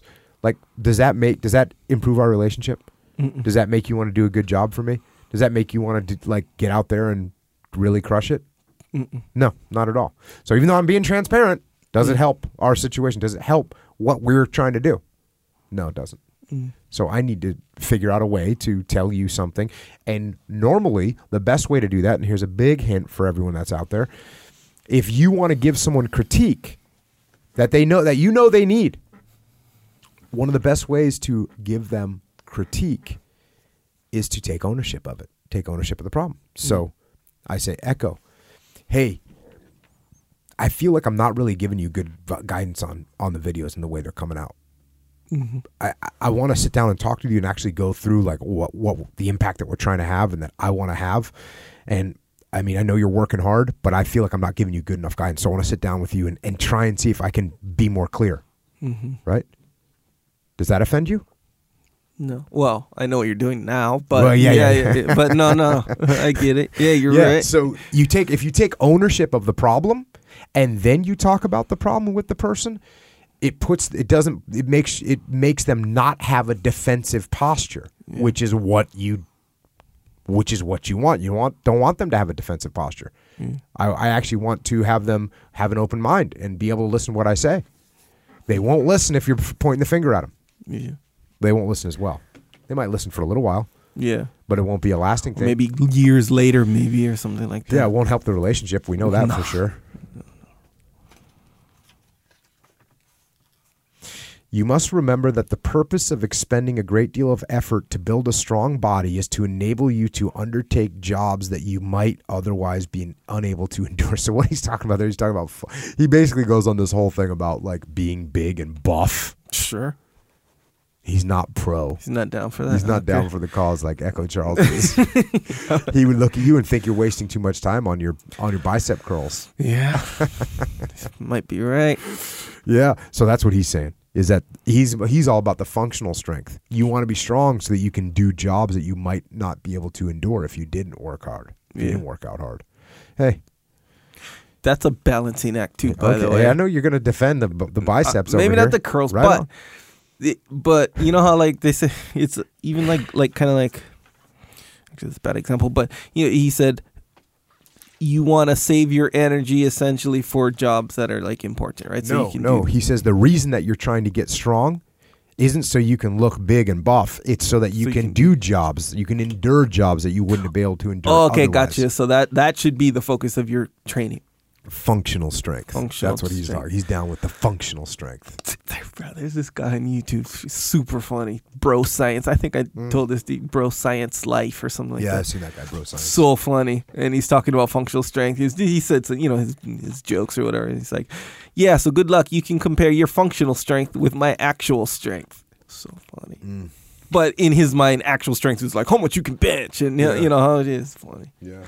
But yeah, that's so now every time I hear like when a guy starts like heavily advocating functional strength over like some weightlifter guy or whatever, I think about that. That's even though I'm sure this book came out a lot, you know, earlier than Bro Science Life, but you know. Check. All right, back to the book. Some who practice judo become overconfident of their health and inevitably fail to look after themselves. We must not be careless about where we live, our clothing, or our hygiene. We should pay great attention to what we eat and drink. There was a time when people did not deem it a problem to eat and drink to excess, but rather were proud of being a prolific eater or a heavy drinker. That way of thinking still persists and is obviously detrimental to health. If you do not take care in regard to matters of health, there is no benefit in practicing judo. Those who practice judo must not only keep this in mind, but must also consider it their duty to remind others. That's bold right there. Their duty to remind others. I have a star next to that. Little asterisk. This guy is like super orderly. Yeah. And he's, you know, just going to tighten people up. You know, he's out there going, don't eat that donut. Yeah, well, that's one thing. But to the nth degree. Yeah, that's your duty. Come on, bro. Yeah. You know, it's my duty. I'm going to go, go to the mall and buy the food court. You know what's funny is this is the only thing in the whole book that he says, like, judo won't help. Like if you're not healthy, judo's not. You don't even train. Just stop training. He has a thing. He has a thing. That's what I think. He doesn't like that. Yeah. He's a little thing. He's what's that called? Like a hang up. Yeah, that's his hang up. Pet peeve or something. Yeah, that's his hang up right there. Because judo derives from the martial arts of the past, it must perpetuate the spirit of other martial arts. Loyalty, faith, honor, and various other virtues were emphasized in the martial arts of the past, but I keenly feel their importance even today. The deterioration of society's morals today is primarily the result of a failure to emphasize these virtues. So I believe that those who practice judo in particular must apply themselves to these matters and restore today's neglected public morals. He's got another little hang up. Well, it's not even a hang up. I mean, obviously I'm pointing this out because we could clearly look at society today and be like, yeah, well, guess what? We're on a slippery slope. Yeah. Yeah, you can tell he feels strongly about that one though, right there. Who, me or him? No, him. Oh, yeah. Yeah. What about me? Yeah, the look on your face indicated that for sure. Yeah. But, that's a whole nother thing. It's weird because you go around different pockets of the world and different pockets of the country and you see various positions on the slippery slope. Some people hanging on, but some people are not, and they're just slipping. Yeah. And we got to be careful. Yeah, and obviously that's a whole nother topic, but and you have so many huge, major forces kind of working against it, pushing us down the slippery slope, like marketing, right? You know how like most marketing is to appeal to your most like immediate of wants, like this delicious double whatever, And it's the girl that's showing the delicious burgers, like. Yeah. And guess what? It doesn't even cost that much. Dang, instant gratification for cheap. Yeah, man. So you can get it, with a little sex thrown on top of that. Yeah, burger. Just to make you feel good, whatever, and that's everything. So, again, if you're not, conscious of your situation or whatever, you might. I was thinking about this today. More. I think people lose concentration of this because most people, in my opinion. Most people are like, they kind of know. We go back to the theory of right and wrong and what's right. I think most people are pretty good with it. Like most people feel pretty like they know what's no, that's wrong, right? And they know that, you know what, that's a good thing to do, right? I think most people kind of, like broadly, kind of would agree with those things. Yeah. The problem is, and so that's why I think we don't emphasize as much because we think, you know what, hey man, most people pretty much agree with me. Like it's like the center people of the country right now, like, and the extreme right, no, the extreme left, no, okay, where are you at? It's like, okay, well, those people that are in the middle, it's like, yeah, we kind of figure like, okay, pretty much. And so what happens is, once we don't talk about it as much, well, then the people that are on the fringes mentally, they end up without a compass, right? They just don't even know what's right and what's wrong anymore because people aren't talking about it as much because it doesn't seem like we need to. I think we might need to. Yeah. Yeah, and why it's right. Then it comes down to your approach and like all this stuff. Because, when you have opposing views, it's like if you don't do it with the right approach, it becomes more about the fight more so than for sure. So yeah, I think you're right about that. Are you talking about most people know right and wrong?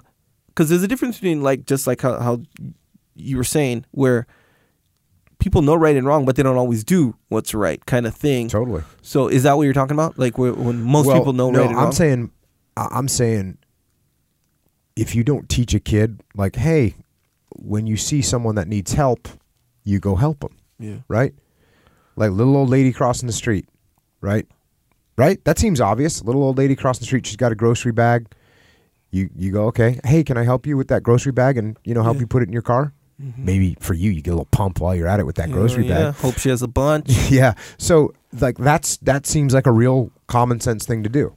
And that's like the most basic example I can think of off the top of my head. Like, okay, so that would be a good thing to train a kid to do. Yeah. Hey, if you see someone that needs some help, you give them some help. Yeah. Especially an elderly person that's having some trouble. That's what you do. Yeah.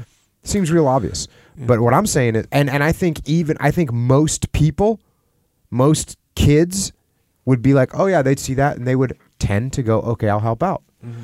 But because most people would tend to do that, we think we don't need to teach them. Gotcha. And that's where we're losing it. Yeah. Like, because the people on the fringes, they're not helping that person. There's someone on the fringe that's going to like, oh, they dropped their bag and we'll steal it from them. Yeah. Right? So that's where we end up with a problem. Yeah. Yeah, that's true. And that's why these things probably need to come up as part of a conversation, as like a national or universal conversations to be had. Of like, okay, what is right and wrong? Who's giving those guidances now? Yeah. Where are they coming from? People aren't reading the Bible anymore to look for their guidance. They're not following Buddhism to get their guidance from, right?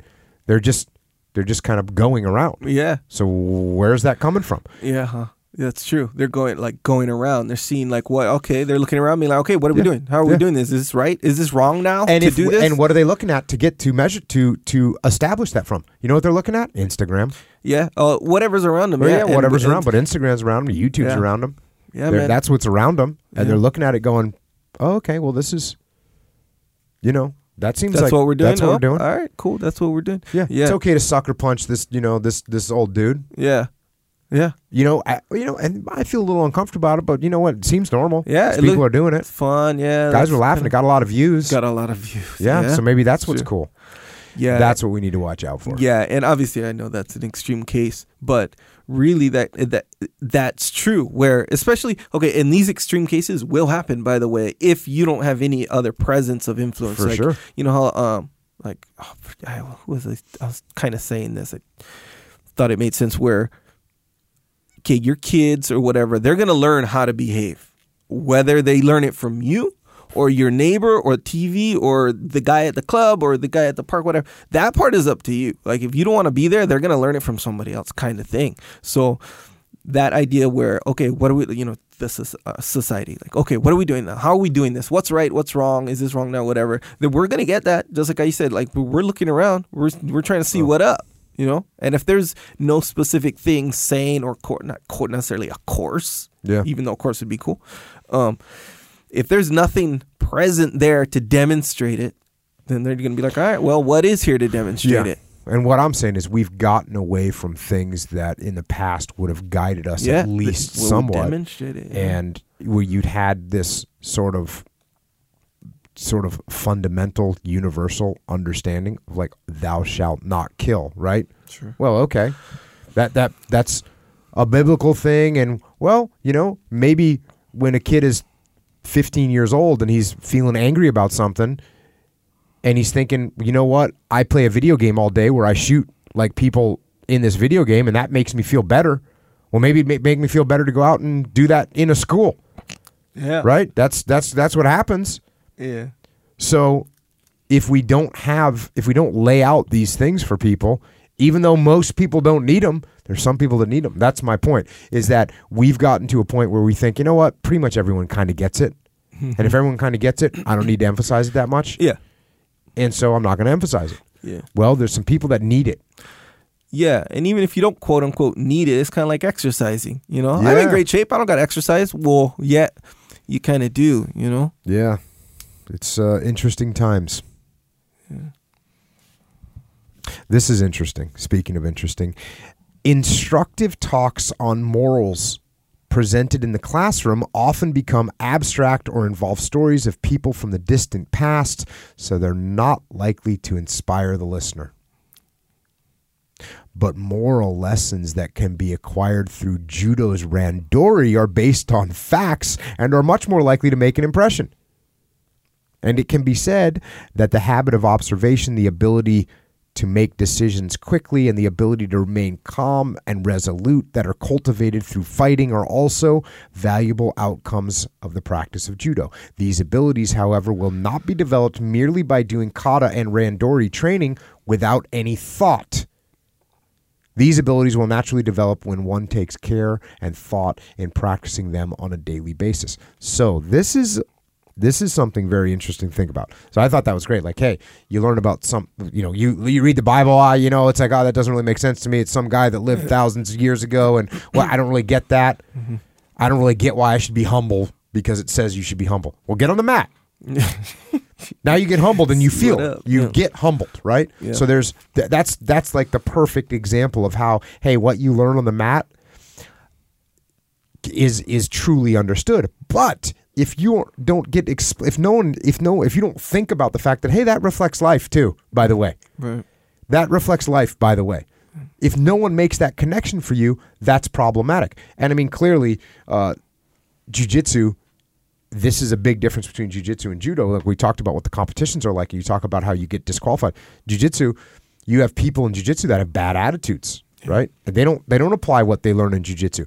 One of the things that my attitude always is with jiu-jitsu is like, if I beat someone in jiu-jitsu, if you understand jiu-jitsu, if you beat someone in jiu-jitsu, you realize that doesn't make you a better person than the person that you beat. What it means is you've trained more than them. That's what it means. Mm-hmm. Or it means you caught them that time. It means you got lucky with a move. It means they made a mistake and you had trained enough to be able to capitalize on it. It doesn't mean you're a better human being than they are. Yeah. And there are people in jiu-jitsu that think, oh, I am a better human being than that person is because I tapped them out. It's like, actually, no, not true at all. Yeah. So if you're not connecting these bigger, broader lessons and connecting jiu-jitsu to life, then what you have is just this isolated sport, which is it's not even a sport. It's an isolated might makes right attitude on the mat, which is not a good thing. Yeah. It's not a good thing at all. Jiu-jitsu should be making you humble because you should recognize like, oh yeah, well, I've been training longer than this guy and that's why I can beat him. And one day if they keep training more than me, they'll be able to beat me. So hopefully I'll keep training and we'll have a relationship and we'll be able to support each other. And that's the attitude. Yeah. So I think that's one of the things where, you know, you've got, in my mind, you've got judo on one side, which is, you know, really strict and controlled and less evolutionary because it doesn't evolve as much. And you have jiu-jitsu on the other hand, which is wildly evolutionary. It's incredibly creative. Like there's less creativity in judo. There's way more creativity in jiu-jitsu. And I think in the middle, especially on the attitude part, is where jiu-jitsu now is like, you need to, like, you go to a jiu-jitsu competition, like little kids they're bad sports, right? They're bad sports. Sometimes, yeah. They did not learn sportsmanship. And that's an important thing, because what does sportsmanship mean? Sportsmanship doesn't just mean like you're a good sport on the mat. No, it means that in life you can handle getting beaten and you're going to get back up and you're going to have a good attitude. That's what sportsmanship is. That's why you're trying to teach that to your kids. Yeah. Right? And there's a million little things like that in jiu-jitsu that you learn. Like just the hard training. Well, you know what? In jiu-jitsu, sometimes you work hard and you still get beat. Yeah. That's the way life is. Yes, sir. That's the way life is. You work hard, you give it everything you got, you're still going to get beat. Well, guess what? You learn from that. You learn about life from that. Yeah. The creativity part, if you're stuck in a box on something, and he talked about that earlier, like, oh yeah, when he's talking about there's only one path, again, I talk about him as being a very, I won't say not creative, but he's got an orderly brain, right? Because I never look at something that there's one path. Yeah. Like, and by the way, if I fail in business, he's like, hey, there's only one path. No, if I fail in business, I'm actually going to look and see like, well, okay, what other path could I take? Yeah. Now he's talking about the path of like I'm not saying, oh no, the hell with discipline and I'm just going to do whatever I want. So he's saying stay on that path, and that makes sense. Right. But there is a certain lack of creativity there. Like, okay, well, if I make a mistake, I'm going to assess and I'm going to see what I can do differently. Yeah. And again, I'm not arguing that he was saying, no, don't ever try anything else. But that is an important piece that you learn from jiu-jitsu. Like, oh, if I can't pass the guard, this person's guard this particular way, I need to take a different approach. Yeah. You learn that from jiu-jitsu and you can apply it to life. So all these lessons that if you don't pay attention to what you're learning in jiu-jitsu and you don't reflect on it and put it back on your life, well, then all you're learning is how to fight people and beat them up. Well, then jiu-jitsu is not doing what it should. It's not doing what it could be doing for you. Yeah, agree. So you need to be careful of that. Yeah. I think his one path is it's this really broad and general kind of it's more of a direction than an actual path. It is, and that's a bad example for me to use. But at the same time, I want to make sure people aren't like, well, you know, I'm going to stay on the path. I'm going to stay the course. I'm going to stay the course. You know what? We failed that time, but it's okay. I'm going to stay the course. I'm going to keep going. No. Assess. Yeah. See what you can do differently. All right. Effective use of mental and physical energy. Again, he's talking about this Jigoro Zenyo, which is integral to the teachings of judo. Competition can be applied to many aspects of life. Those who practice judo must measure their behavior by this principle on a daily basis and make corrections when appropriate. If you actually apply this standard to every aspect of your life, from food, clothing, and shelter to your work and relationships, you'll find that you often have to correct your own mistakes. Those who do this will make progress day by day and advance in life. Those who fail to do so will never progress and in many cases will regress. So keep an eye on those little things. With regard to memory, in the early stages of practices of judo, you must do what you have been taught. In order to do this, you must remember things well. As practice progresses, you must remember not only what you have been taught, but also what you have observed. So there are many situations in which memory is vital. You will develop that ability naturally to come up with ways to remember things. He's talking about some of the benefits of learning judo. So one of them is you learn to remember things. Next, we come to the area of imagination. This is not particularly necessary during the early stages of the practice of judo, but becomes quite necessary later. You may experiment with various outcomes, carefully anticipating how your opponent will react. But if there is a limit to the ideas you can come up with, and if the range is narrow, no good ideas will come to you no matter how much time passes. On the other hand, if you come up with a variety of ideas, one after another, and if your thoughts extend to things quite different from your original idea, you can come up with a perfect solution among those ideas. So he talks about creativity. And this is interesting. Next comes language. This is very important to the practice of judo. The reason is that in randori as well as in kata, if you try and explain a particular method in words, unless you explain it exceptionally logically and clearly, your listener will not understand what you mean. There are some things that can be demonstrated in detail using kata, while others do not lend themselves to this method. In some cases, you must explain things in writing or verbally. When teaching, whether you demonstrate things through kata only or by giving a verbal explanation while demonstrating the kata, makes a big difference to the listener. This is a truism. When you ask someone about something you do not understand or discuss something in depth, it is highly beneficial if you can talk about it clearly. Thus, it is so in the practice of judo. Take care to discuss things logically and clearly. So even he talks about the importance of being able to express yourself and having good command of the language. Mm-hmm. It applies to judo. Is that reaching? Maybe a little bit, but we'll give it to him. I'm going to give it to him. The way I see it is like, what is the laws of combat? Simple. Right? Yeah. That's what Simple, I heard. clear, concise. Yeah, for sure. Yeah, you're right. Good call. I like it.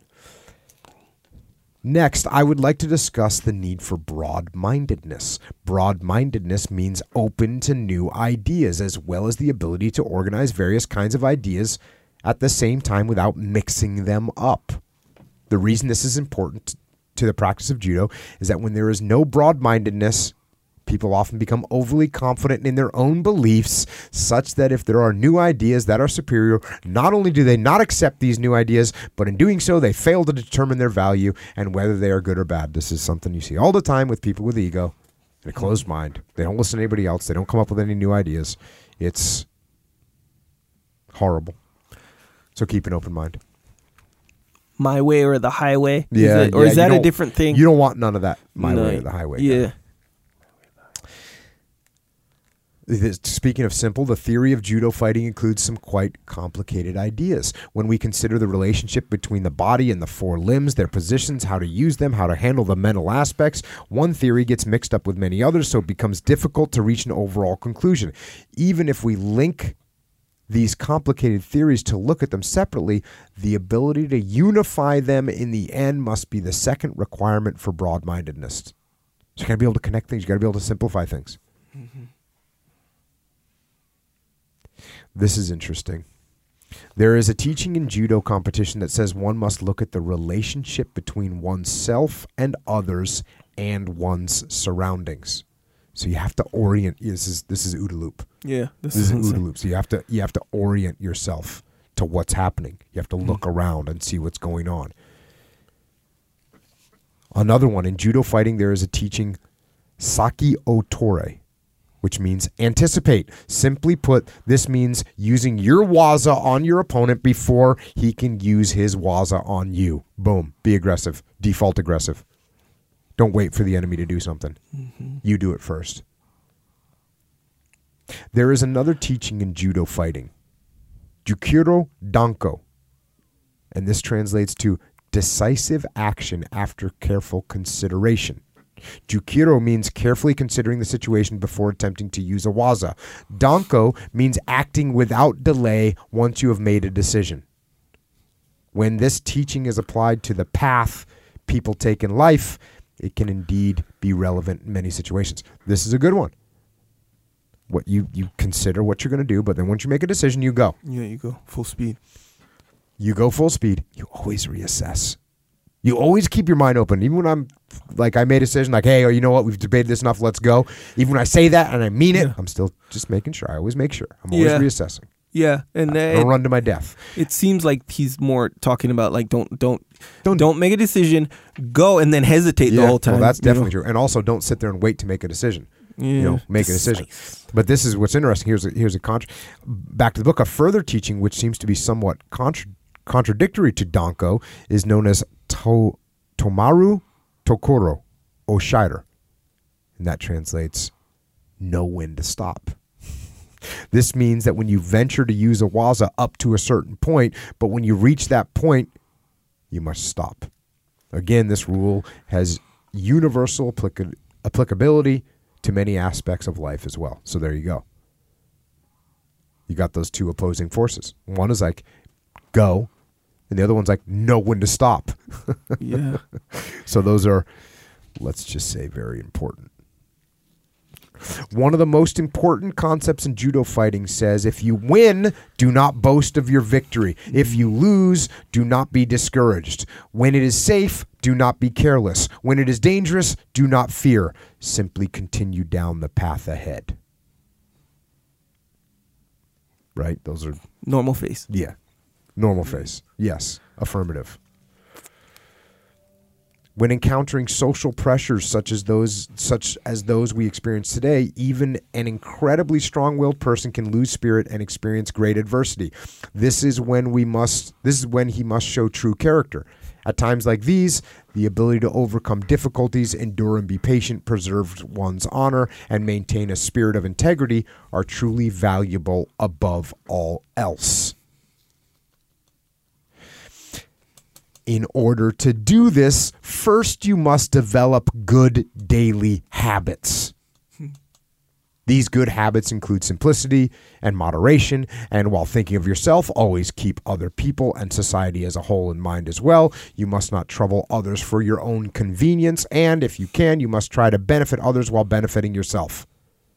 In other words, you must perfect yourself and contribute to society, which is the ultimate purpose of the study of judo. Man, judo's a lot bigger than you thought it was, isn't it? It is, yes, sir. He's trying to take it to the distance. Well, it is the way. Those who want to do something to benefit society must first make sure they can easily take care of their own business. Yeah. Yep. Clean your room. Yep. As Jordan says. Take care of your own business. Yep. Then you can worry about the rest of society. Like the oxygen mask, right? You gotta put it on yourself first, then you put it on your kid. Handle your kid. Because if you're suffocating, how are you gonna help your kid? You're not. You can't. Here we get a little controversy. Professional wrestlers and boxers are generally people of low character. I don't know if I can sign on. Oh, definitely don't sign on with that. And no matter how superior their skills, they are mostly looked down on by society. Dang. I guess we'd have to do some research as to what the boxers and wrestlers were like back in his time in Japan.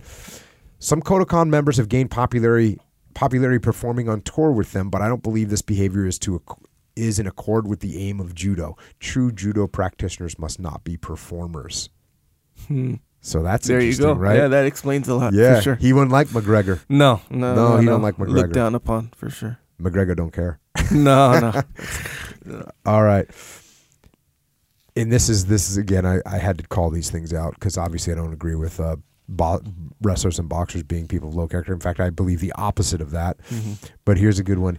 In the future, when asked to compete against wrestlers or boxers, the competitors must decide whether the judo practitioners will compete under the rules of boxing or wrestling, or whether the opponent will compete under the rules of judo.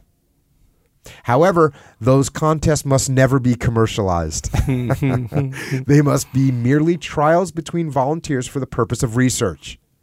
If for some reason showmen should get involved, people get charged admission, and it becomes a spectator sport, you must recognize that this is in complete violation of the spirit of Kodokan Judo.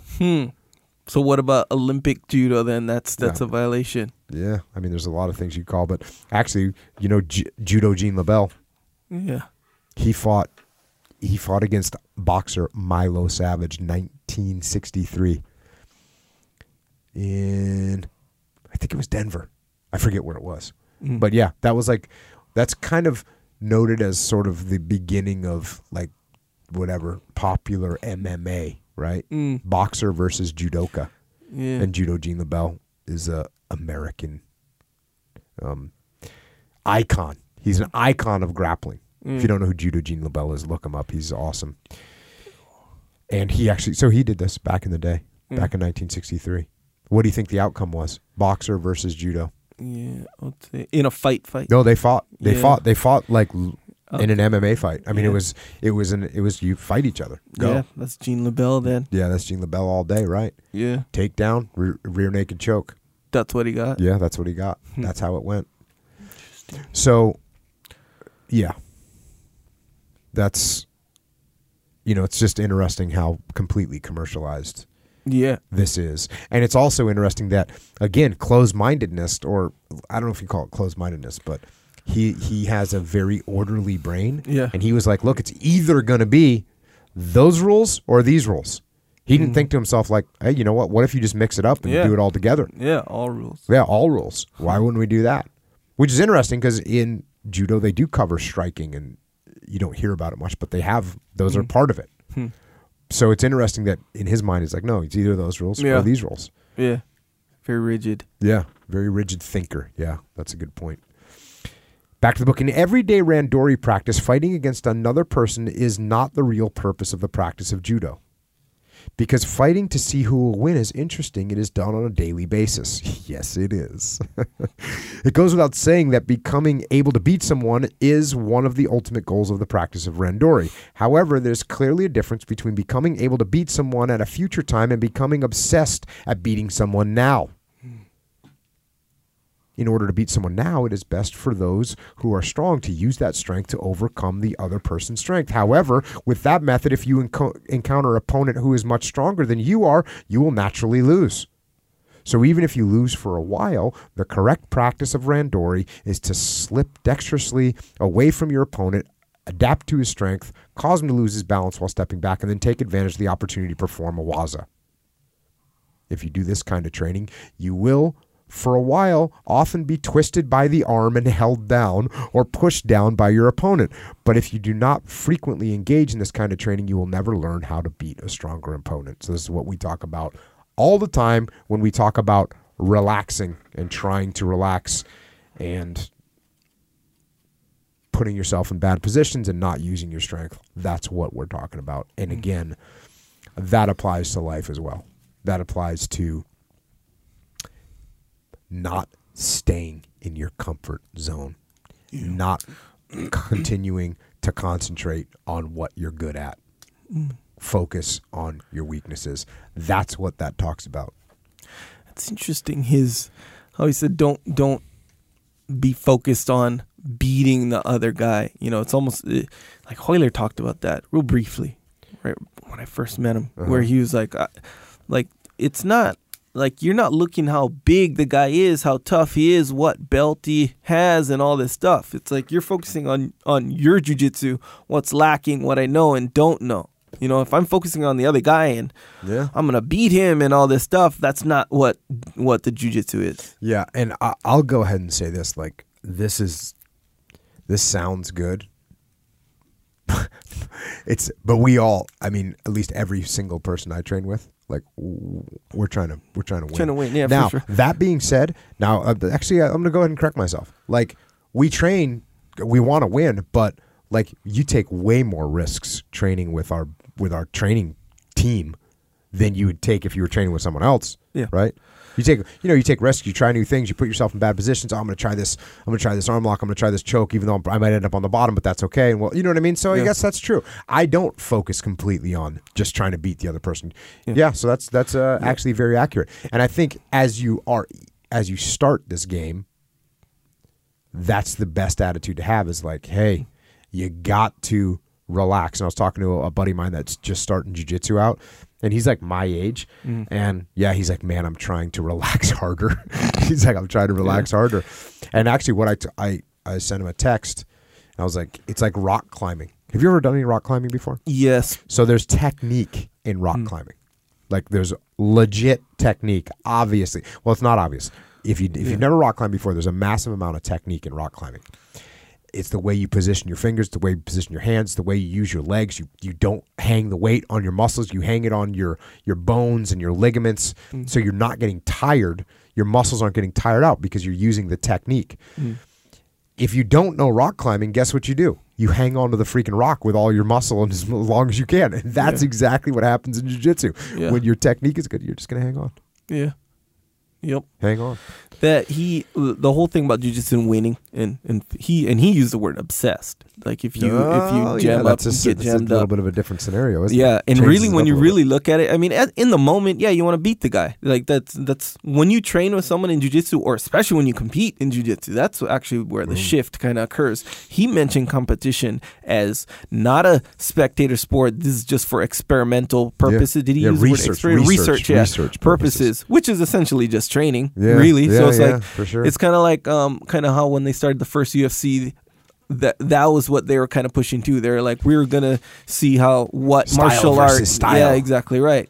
But really, the thing that people came to see was that for sure. But it was a show, like who's gonna win and all this stuff. Yeah. And when you really look at it, so UFC 1, 2, all these things, it was, I don't want to say rare, but it was almost rare when, aside from Royce Gracie, of course, and Ken Shamrock and stuff like this, it was really rare to see the style get maintained. It was like these karate guys, and they had their stance, and the fight would start, and it's just this street fight. Yeah, exactly right. So, and that was part of the research kind of thing. But people were there to see who's going to kick whose ass. But in jiu-jitsu, when you really think about it, we are kind of maintaining that. Like we want to see, like we are researching all the time. Yeah, and how is this going to work? And here you can fall back and forth. Like sometimes you can get sucked into being obsessed with beating that guy, and maybe if you kind of use it, it's like using anger to help you, I don't know, get more strength or something just for a moment or whatever.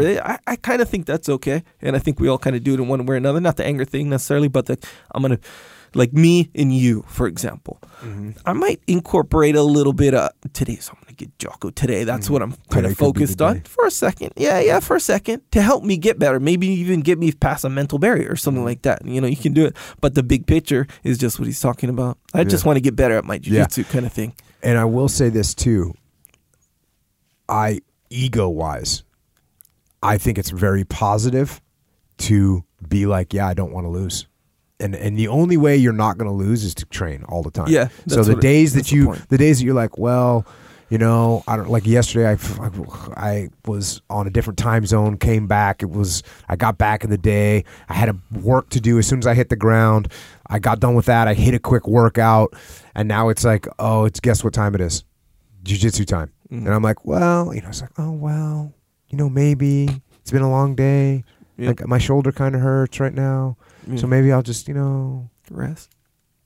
Then I was like, no, I'm going to train. Yeah. Because what I know is not training, it's not training one day might not make a difference, but that one day does make a difference. You might tell yourself it doesn't make a difference, but there's something in there. There's every day of training you can get matters. Every day counts. You can't get it back. And if you miss it, you miss it. Especially like right now, where I've been traveling a lot lately, way more than normal. Mm-hmm. So I know, like, if I got to get there, I got to get my rounds in. Mm-hmm. Got to get my rounds in. That's the way it's got to be. And part of that is my ego. Mm. Part of that is my ego saying, look, I got to, I got to fight. I got to stay on top. I got to stay on top of the mountain as high as I can. Young, right? hungry lions out here. The young bucks are out there. You. They're coming after me. Yes. I appreciate that. Mm-hmm. But that keeps me in check. My ego, the positive part of ego is that I do want to win. Mm-hmm. And I don't want to get beat. Now, that being said, guess who I train with? I train with all the guys that are most likely to beat me. That's what I want. I want to have that happen. So there's a balance. There's a good balance there. And at the end of the day, there's really no escape it. And I think it's real prevalent, like for you and Dean, and it's really prevalent where, sure, you have all that. You have all those thoughts, in your head or whatever, but it all comes in. The whole reason you have that thought is to get better at jiu-jitsu. For sure. Because when you start jiu-jitsu, you're like, some people say, even me, like, well, I just want to get good enough to, like, be able to defend myself. Well, after 6 months, man, you're good. Yeah. So what am I doing here 25 years later still doing the same damn thing? Yeah. It's because, like, there's a couple guys that I want to keep ahead of or even with or catch, like that's what's driving. So there's a definite ego thing involved. But I think where that goes too far, the ego goes too far. This is obvious answer is like, I don't really, I'm not going to train with that guy because he might catch me. right? Then now you're not progressing. Yeah. Now you're in this thing that he's talking about. Like, you're not going to progress because you're not going to train with that person, or you're not going to take any risks whatsoever. So you're just going to defend, and you're like, oh, I survived the round and I'm out of here. Yeah. So you gotta keep that attitude of like, hey, I'm going to get beat. Yeah. And that's the thing. Jiu-jitsu works, man. Yeah. Jiu-jitsu works. And if somebody catches you, Yeah. doesn't matter who they are. Right. If they catch you, jiu-jitsu works. You tap out, you go again. That's the beautiful thing about jiu-jitsu. Yes. That's the beautiful thing about life. Because in life, you're not going to win every time. Yeah. You're going to get caught. You're going to make mistakes. Someone's going to capitalize on them. So what are you going to do? You're going to give up? And even more important than that, you can lose. You can lose. Is whatever thing you're trying to do, you can lose. You're trying to start a new business, you can lose. You're trying to get a new job, you can lose. You can lose in life. So are you going to prevent that from even let that prevent you from even getting on the mat in the first place, on even trying to start a new business, even trying to do something that's outside your comfort zone? That's what this is saying. Is get outside your comfort zone. Yeah. Don't sit there. It's not going to help you. Yeah. And you can see it with the guys who you can tell are just focused on like being the guy who beat the other guy kind of thing. Yeah. And they'll do those kinds of things. They'll roll. And then when they, after, 2-3 rounds, when they feel their steam kind of going down, they'll leave. Or they'll sit on the side and talk and be like, I'm not rolling anymore. Yeah. Or they'll only roll small guys. I did that to Andy yesterday. What? We did like 6 rounds. And I was like, bro, I need some backup. Because, he's training for events. I'm like, I'm going to give, I was like, hey, I called Dr. Luke. I'm like, Dr. Luke, give me some help over here. I need some backup. Yeah. Because got to get him to step it up. Yeah. But what's interesting, or what's the reality is, when I have the time, or not when I have the time, but like, I always get my rounds in too. Like, if we got 2 guys that are competing and we're doing, 2 in 1 out, like, I put them through it and then I go through it too, because I want to get my training, because I'm trying to get better too. Right. To your point. Yeah. You're not in there trying to beat Andy kind of thing, but you guys are training. I'm trying to get better. Yeah. And that's exactly what I mean. And it's obvious, but what's a big symptom of someone who's focusing on the wrong thing is like, if they don't do well or whatever, and they say stuff like, "Oh, you're lucky this isn't MMA" or something like that. Oh, yeah.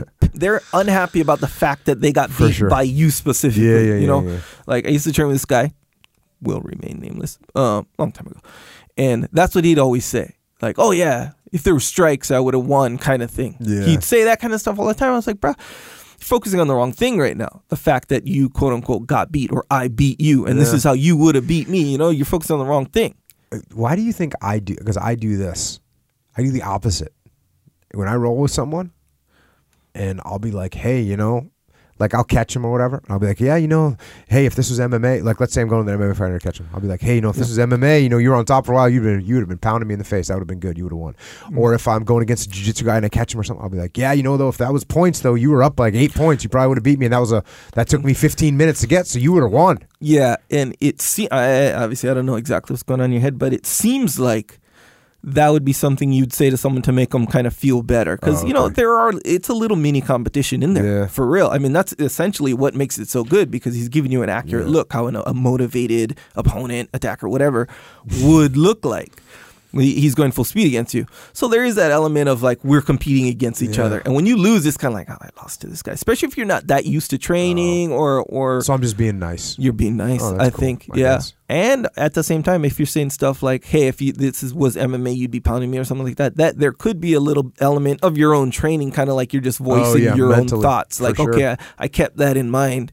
Where, I would have got hit there, and you're just kind of voicing it maybe for the benefit of yourself as well as the guy. I don't know. That's what it seems like would happen if someone was thinking those things. Check. Well, we could go on this book for a long time. I think that's a good place to reflect and say, look, there's a lot of principles that you can apply, judo and jiu-jitsu.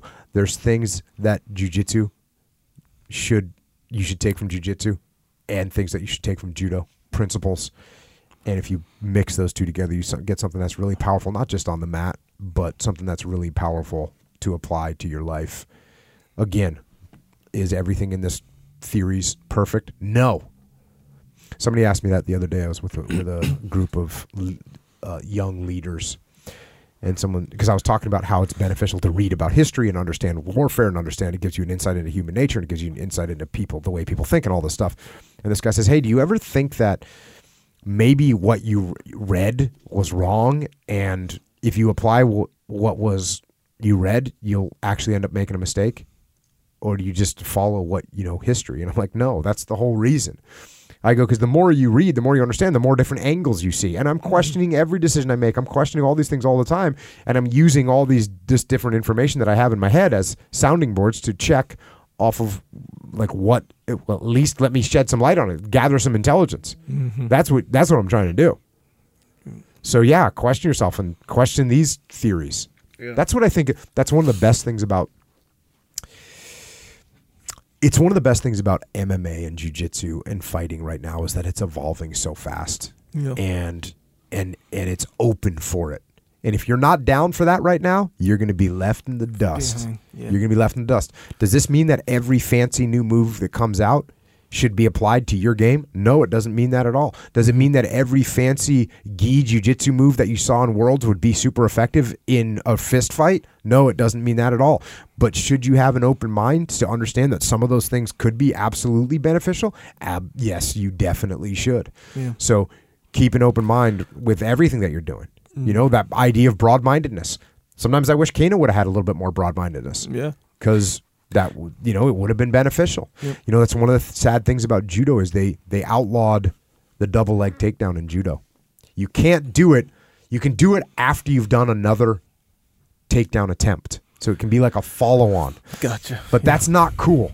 No. That's not cool. I can see that. And it's the same thing with jiu-jitsu, right? Where they outlaw certain submissions. Mm-hmm. Like the heel hook with gi jiu-jitsu. Yeah. Right? Like the heel hook is still there.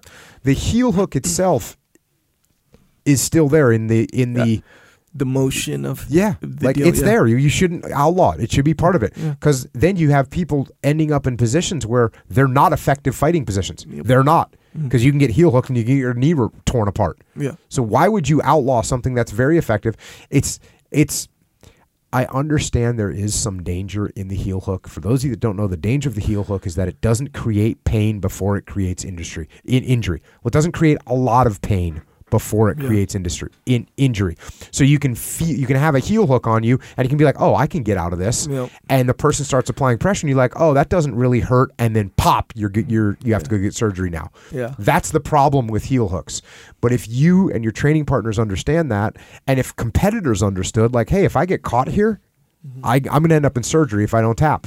Yeah. So if you understand that, then you won't go in these positions where you're exposed to a heel hook. So that's what you should do, not only with jiu-jitsu, but you should do it with life too. Like, understand what really works. Don't outlaw things. Don't avoid things just because you're not good at them. Yeah. Open yourself up to them. Do you know why they don't? They really don't allow heel hooks in gi competition. Do you know why? Are you asking me that question? Do you know the reason for that? That they say or whatever. I think it's because the possibility of injury. Yeah, but the no gi they let it. Why? Because you can slide more. No I don't know. I think that might be just tradition, but hopefully, they should allow double leg takedowns in judo. They should allow heel hooks in jiu-jitsu, in gi jiu-jitsu. Now, this doesn't mean if you roll with me and we're rolling gi, you just slap a heel hook on me, because I won't be expecting that, and I'll be pissed. Or that should be part of your training. Yeah. And so congratulations. Well, it is. But yeah, I guess you're right. I need to tighten it up. Yeah, I would say that is one of those things. Here's what it is with the heel hooks with gi. Like, if someone busts out, because it's so widely known as disrespectful. Yeah, it's like, so if you get a guy, especially, let's say extreme scenario, a new guy comes in, he's a purple belt, hungry blue belt. Mm-hmm. He comes in, he rolls with, one of the instructors, black belt or whatever, gi, they're rolling, and he's going super hard. And he goes for a heel hook. Pause right there. Technically, what as far as what we're talking about, that should be okay. Mm-hmm. We're all here training. We're all getting better. He's going hard. Thanks for the good training kind of thing. He did it, but we're essentially trained to see heel hooks with the gi as disrespectful. Yeah. It's against the rules. Yeah, it's against the rules. It's so embedded in it's embedded in the culture, really. But as far as what we're talking about, like, it's really okay, He's busting out a heel hook. I'll say no, that's not okay. Yeah. And the reason I'm saying that, I know this is contradictory for me, but this is the similar thing, right? if you came into the gym and like you went for a heel hook on me, we were training gi, and I started punching you in the face. Right? That like you weren't expecting that, but you should be prepared for it. So if you understand that that's what you're training, like, oh, are we street rules, punches illegal, allowed, or whatever? I'm saying there's certain things that are universally, as far as I have not been anywhere, and I talk to a lot of jiu-jitsu people, and I roll a lot of different jiu-jitsu places where it's like you're wearing a gi, you're cleared hot to do heel hooks. Yeah, I have not seen that anywhere. Me neither. And it should be that way. Well, I mean, the thing is, I'm with you, and there, there's exceptions, of course. And just because I happened to, Craig Baker will allow him. He'll even say, yeah, you can heel hook. It doesn't come up because, just like what we're saying, it's so widely known and understood from the beginning. Yeah. You don't do heel hooks with the gi. It's just, but why is that? We don't really think about why is that, and does it? We don't because necessarily those are the recognized sanctioned rules. Right. Just like the recognized sanctioned rules say that if we're grappling, I'm not going to start punching you in the face. No, but right? No, because that's punching in the face is not grappling. Like if punching in the face does deviate from when you start learning jiu-jitsu, unless it's understood that that's the kind of training you're going to get. So here's the thing. Okay, when I put on the gi, these moves are not allowed, right? There's no, I don't know. There's no rules. I mean, sure, IBJJF, but there's a probably bigger percentage of people that do jiu-jitsu have never competed in an IBJJF tournament. Yeah. Probably the majority of the people. Yet we're following IBJJF rules in training sometimes. Even though actually the gi competitions, I've never heard of a gi competition that allows heel hooks. Yeah, even at black belt. But that's not the point. The point isn't that they're not allowed, so don't do them. That's not the point. The point is, why are they not allowed, given what we're just talking about? In my opinion, they're not allowed because of the propensity or possibility of an injury. Or people think that there's a high possibility you could get injured there. Yeah. They're somewhat accurate because it is a different kind of pain. It's a lack of pain. And so there's a little bit of accuracy. Yeah, I dig it. And I see if, especially if that is true as far as why they want it. Because some people might say they don't want it because jiu-jitsu was always looked at as this linear thing. Like Donner mentioned part of this where, you get past the legs and you work your way up his body to tap him out. And you can start tapping him out when you get up to the upper body. And the legs were just something you had to get past because they're going to try to kick you and they have leverage on their own body and all this stuff. And that's it. That's traditionally how we look at jiu-jitsu, and that's the effectiveness. Jiu-jitsu is the best and all this stuff. Now you get, a new person or someone from Sambo or whatever will come in and be like, oh, that's jiu-jitsu, or let me go ahead and kind of flip it upside down a little bit and change what this jiu-jitsu is. And they're like, we don't like that kind of thing. Yeah, that could be why. I'm just saying that's what I've heard. Could be why. Yeah. Could be why.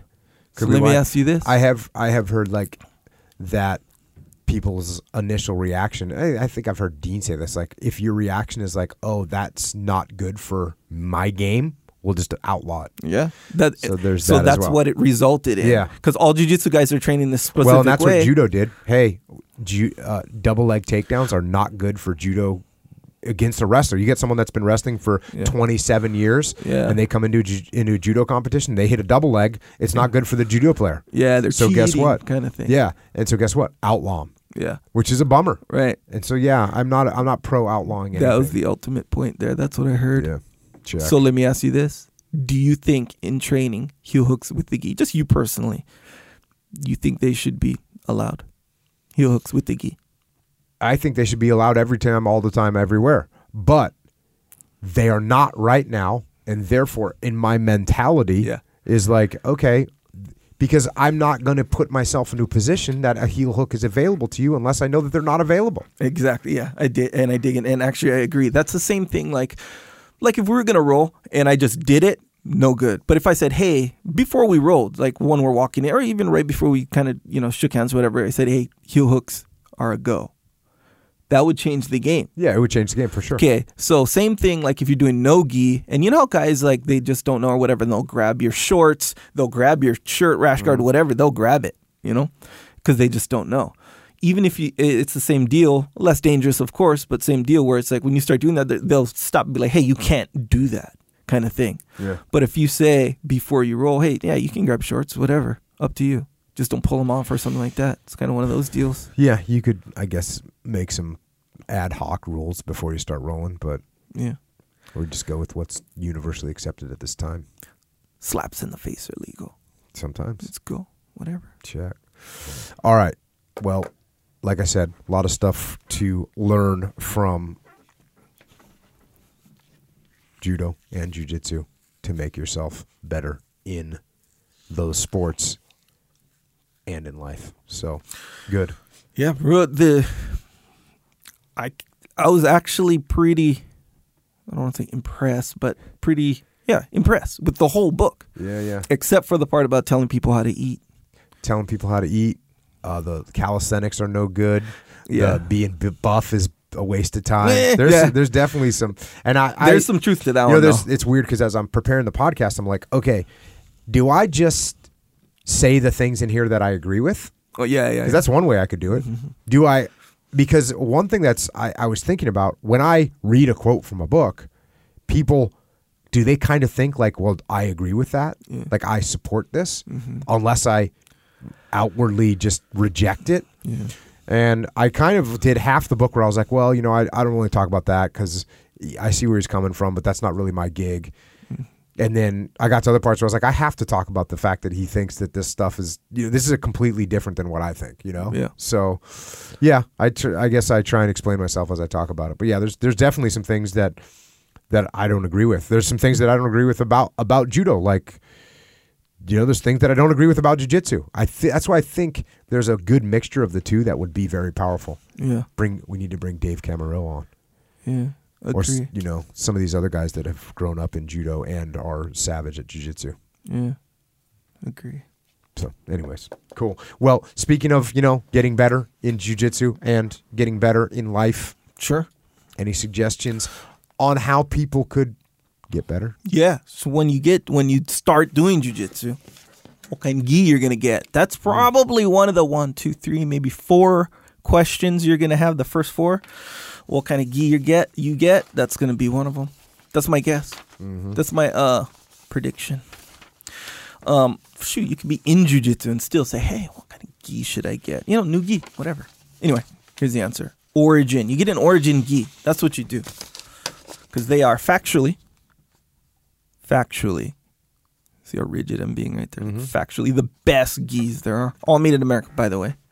Different types of gis there. They got some new stuff, by the way. Pete just sent me some new stuff. It's not that new. They're just different, like, styles. It's not gis. It's what I get, some sweats. Oh, okay. Which happen to be the most comfortable sweats in my He experience. sent you new life. stuff and he didn't send it to me. Sorry, bro. You know, some They people must be joggers or some something. People, they are. They totally are. And they're, Cool. they're So really glad he good. didn't send them But to me. nonetheless, back to the gis. Get them at originmain.com. That's a good one. Support yourself. Support the jiu-jitsu. Support life. Support the podcast if you America. want. America. Oh, yes. Because they're made in America. Yep. From the dirt to the shirt. From the which dirt means to the shirt. the cotton that is grown in America turns into a gi. Somehow Pete does that part. Isn't it kind of cool to think that when you put on a gi, like there's that gi came from a factory in Maine, came from a factory in Maine that was built specifically to make jiu-jitsu gis, and that there's people up there, workers up there, craftsmen up there that are sewing that gi for you. And then it gets put from Maine into a bag and sent to your. Isn't that kind of right? It is, yeah. It's not like can a gi have soul? I'm going to ask you that question. Can a gi have soul? We don't know the answer to that question. Metaphorically speaking, I guess, yeah. But we can make it an assessment from the outside. Yeah. If a gi has soul, then you'd want that soul to come from Maine. Right? And if certain gis had souls and some gis didn't have souls, you would for sure want the gi with the soul. Yes, 100%. absolutely. And if gis do indeed have souls, which I tend to believe they do, They could. then you'd want the good souls, the American souls from Maine. Yep.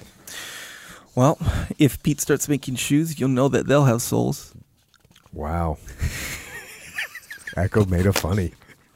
Nonetheless, originmain.com, that's where you get them. Also, in jiu-jitsu. Okay, we got to be honest here. In jiu-jitsu, it's physical. You twist your arms, your neck, and your body. Not twist like injure it, but it gets some work. Yeah. And with work needs recovery. With recovery comes supplementation. Good supplementation. Krill oil. I feel like I've said the word krill oil probably more than I've said any other food item or dietary supplement in my whole life. Good.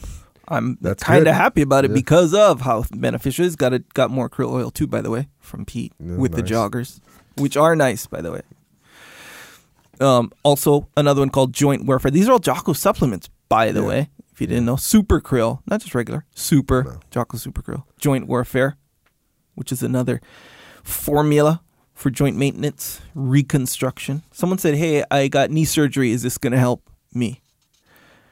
Yes. Yes. It will help your knee recover, especially the meniscus situation, too. Really? Yeah. Oh, yeah. Oh, okay. Anything where, so I'm not going to go too deep into it, but anything involving cartilage, like these that don't get a bunch of blood flow. Oh, okay. Yeah. They tend to degenerate over, everything degenerates, but over time. Everything. Not for everyone.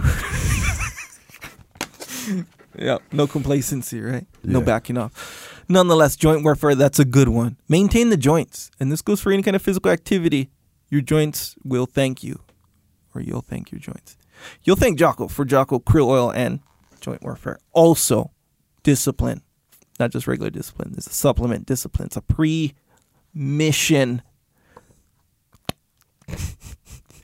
cognitive enhancing. Yeah, because people were making stuff that helped you physically, like a pre-workout, and then they were making nootropics that would help you mentally, like your cognition. Sure. And, in my job, especially my old job, guess what I needed? Both. Both, yeah. I needed to be mentally sharp, and I needed to be physically sharp. Yeah. So I wanted everything in the same, mix. Sure. Bland. That's why we made the discipline. Yeah, and you didn't want to do the pre-workout and then boom, and then, okay, let me go ahead and take the other one right here. Okay, boom. And then, you wanted to get them both. Get them both one time. One hit, one win. And you feel it. And it feels good. Yeah. That's what, yesterday I was talking about the rounds I did. Yeah. Because I knew I was coming in. I was going to pay the man. So I just hit the discipline. Yeah. Tastes good too, by the way. Yeah. Tastes amazingly good. What's interesting about it is because that's monk fruit. Yeah. It's monk fruit. You know about monk fruit? No. Monk fruit is the sweetener that's used in discipline. It's 87,000 times sweeter than sugar, but it's just a fruit. They just put a little bit in. So you only need a little tiny bit in there. Yeah. Low glycemic index. It's low on the glycemic index. On the glycemic index. Sure. So it doesn't give you the insulin spike. Sure. And we'll just say that's good. Oh, yeah. And just so people know, there's caffeine in it. But there's only 15 milligrams of caffeine, so you're not going to get jittery, but you get a little microdose. Yeah, of get some. A little help, a little caffeine along helper. With the other. But monk fruit also helps in it's legit. Yeah, other benefits on that one. Yeah, nonetheless, it's called discipline. Tastes good because Jock wants it to taste good. Yeah, that kind of freaked you out. Yeah, it threw me off for sure. You thought maybe I just want things to taste horrible, so it takes more discipline to drink it. Not black and white like that. I was like, interesting that was part of the focus. But hey, good. I say good. Well, you're going to be really happy that I have this attitude when the protein comes out. Sure, mint chocolate chip. Yeah, the mint chocolate chip. Just FYI, it's not normal, and it's got the monk fruit in it, so that's the sweetener. So it tastes delish, and it doesn't taste like anything else. There's no way that it could taste this good and be what it is. Gotcha. Yeah. Okay. So I just I had to make up my own name for it. Yeah. I dig it. You did the right thing. It's called Molk. MOLK with the umlaut over the O. You know why? Tribute to Motorhead. Layers, bro. Layers. Good, man. I think that's good. So pretty soon people are going to be on the Molk. When is that? It's a couple weeks. We've got it. We went through the final testing. It tastes good. It's easy to digest. Easy, all the good things. Yeah, so remember back in the day. But especially it's Molk.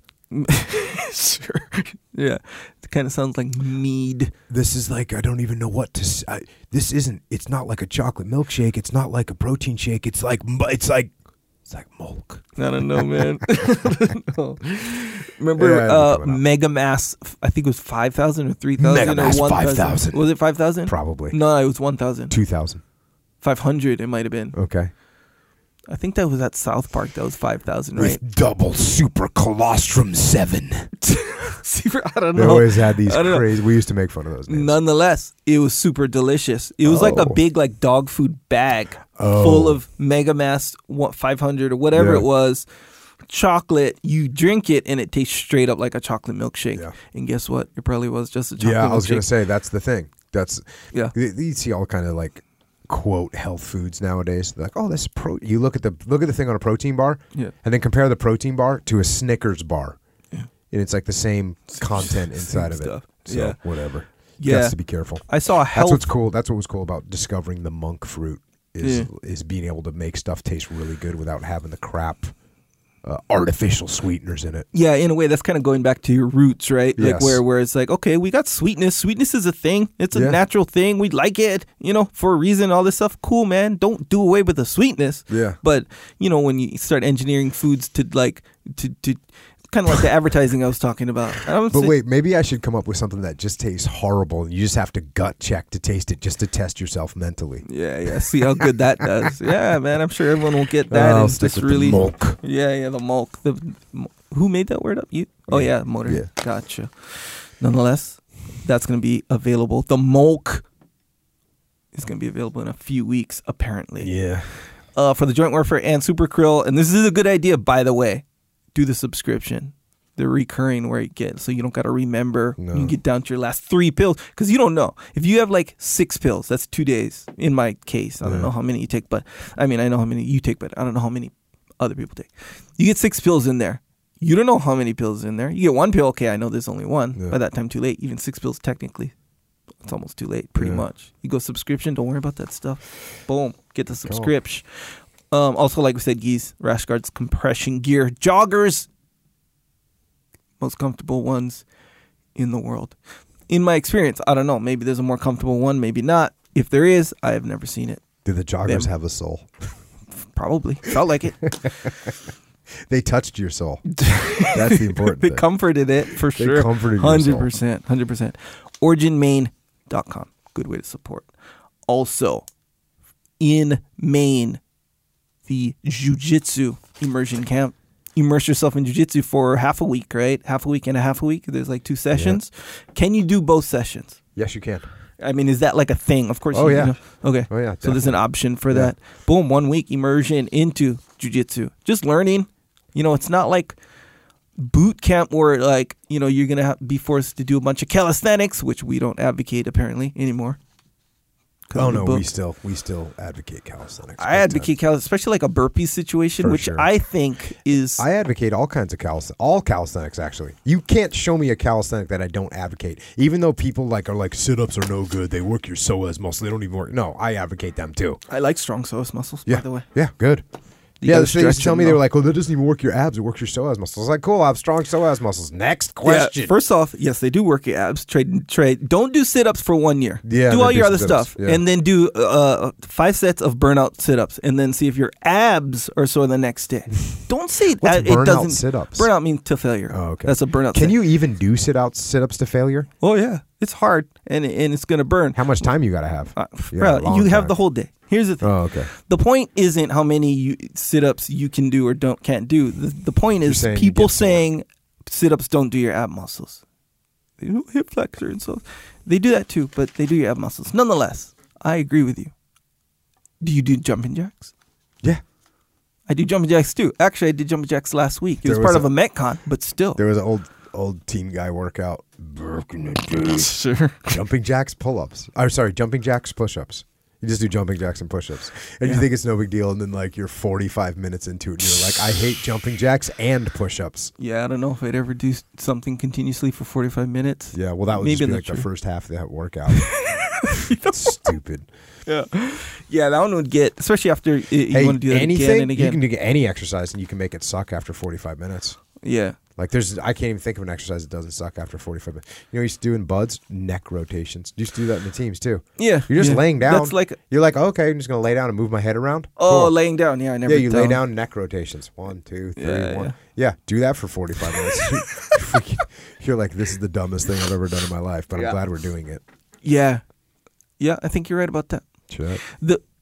I figure the key would be, if you don't like the whole 45 minutes thing, is you do something that's hard enough of a movement that you don't have to do for 45 minutes. Yeah, that's good if you don't want to just do something that sucks for 45 minutes. I did a Metcon, like, just kind of representative of what you were talking about earlier, where it was like how many of these two movements you can do within a certain amount of time. Yeah. So which was different. Usually I set my rest time to a certain time, and I do them, and boom. And yeah, that was a good little change up. Yeah, do that. Or you can do the jumping jacks and pull-ups for 45 minutes. Jumping jacks, push-ups. This would be a push-ups. time when you wouldn't even have pull-up bars, so we're like on the Straight back up in of the a ship or something. Yeah. Like, okay, jumping jacks, push-ups. Yeah. Everyone just goes, oh, God. Boring workout. Nonetheless, back to origin. Jiu-jitsu camp. You won't be doing jumping jacks, push-ups. 100%. Unless you want to, then you can, you know. But it's more learning jiu-jitsu, practicing jiu-jitsu.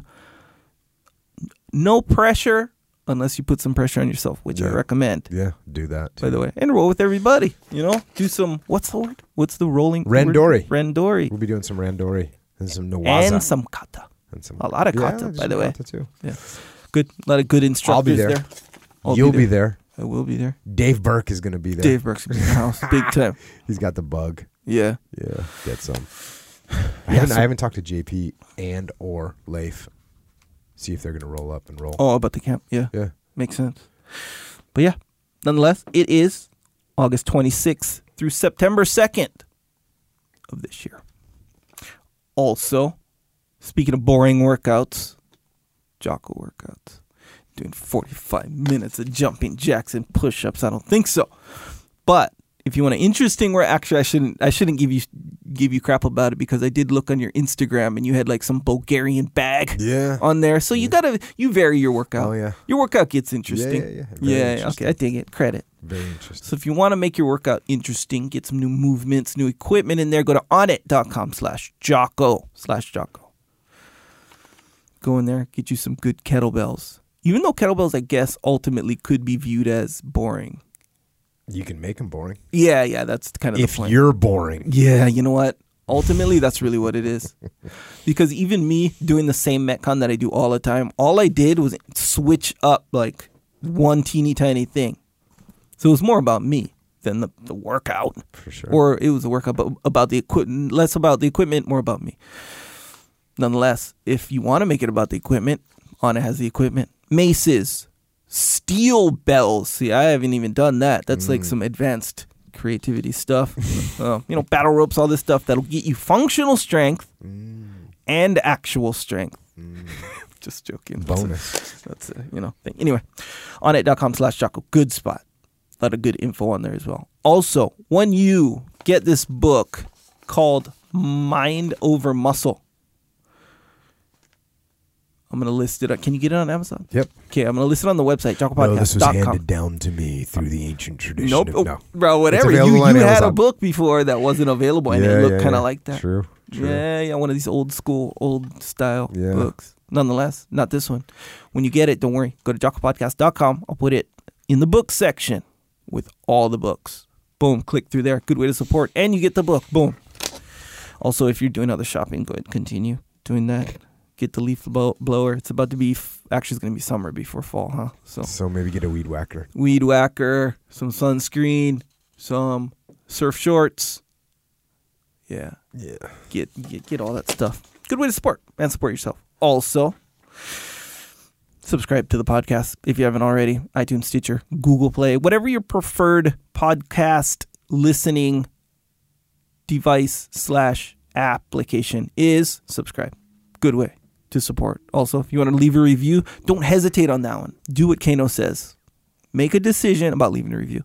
Make a decision and just go. Don't hesitate on the review. Just do it. Leave it.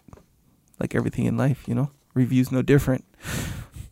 Also on YouTube, subscribe to our YouTube channel if you want. If you care, even a little bit about the video version of this podcast and what Jocko looks like. And I don't care if you care about what I look like, but again, and I still get this, by the way, I guess apparently I don't look how I sound.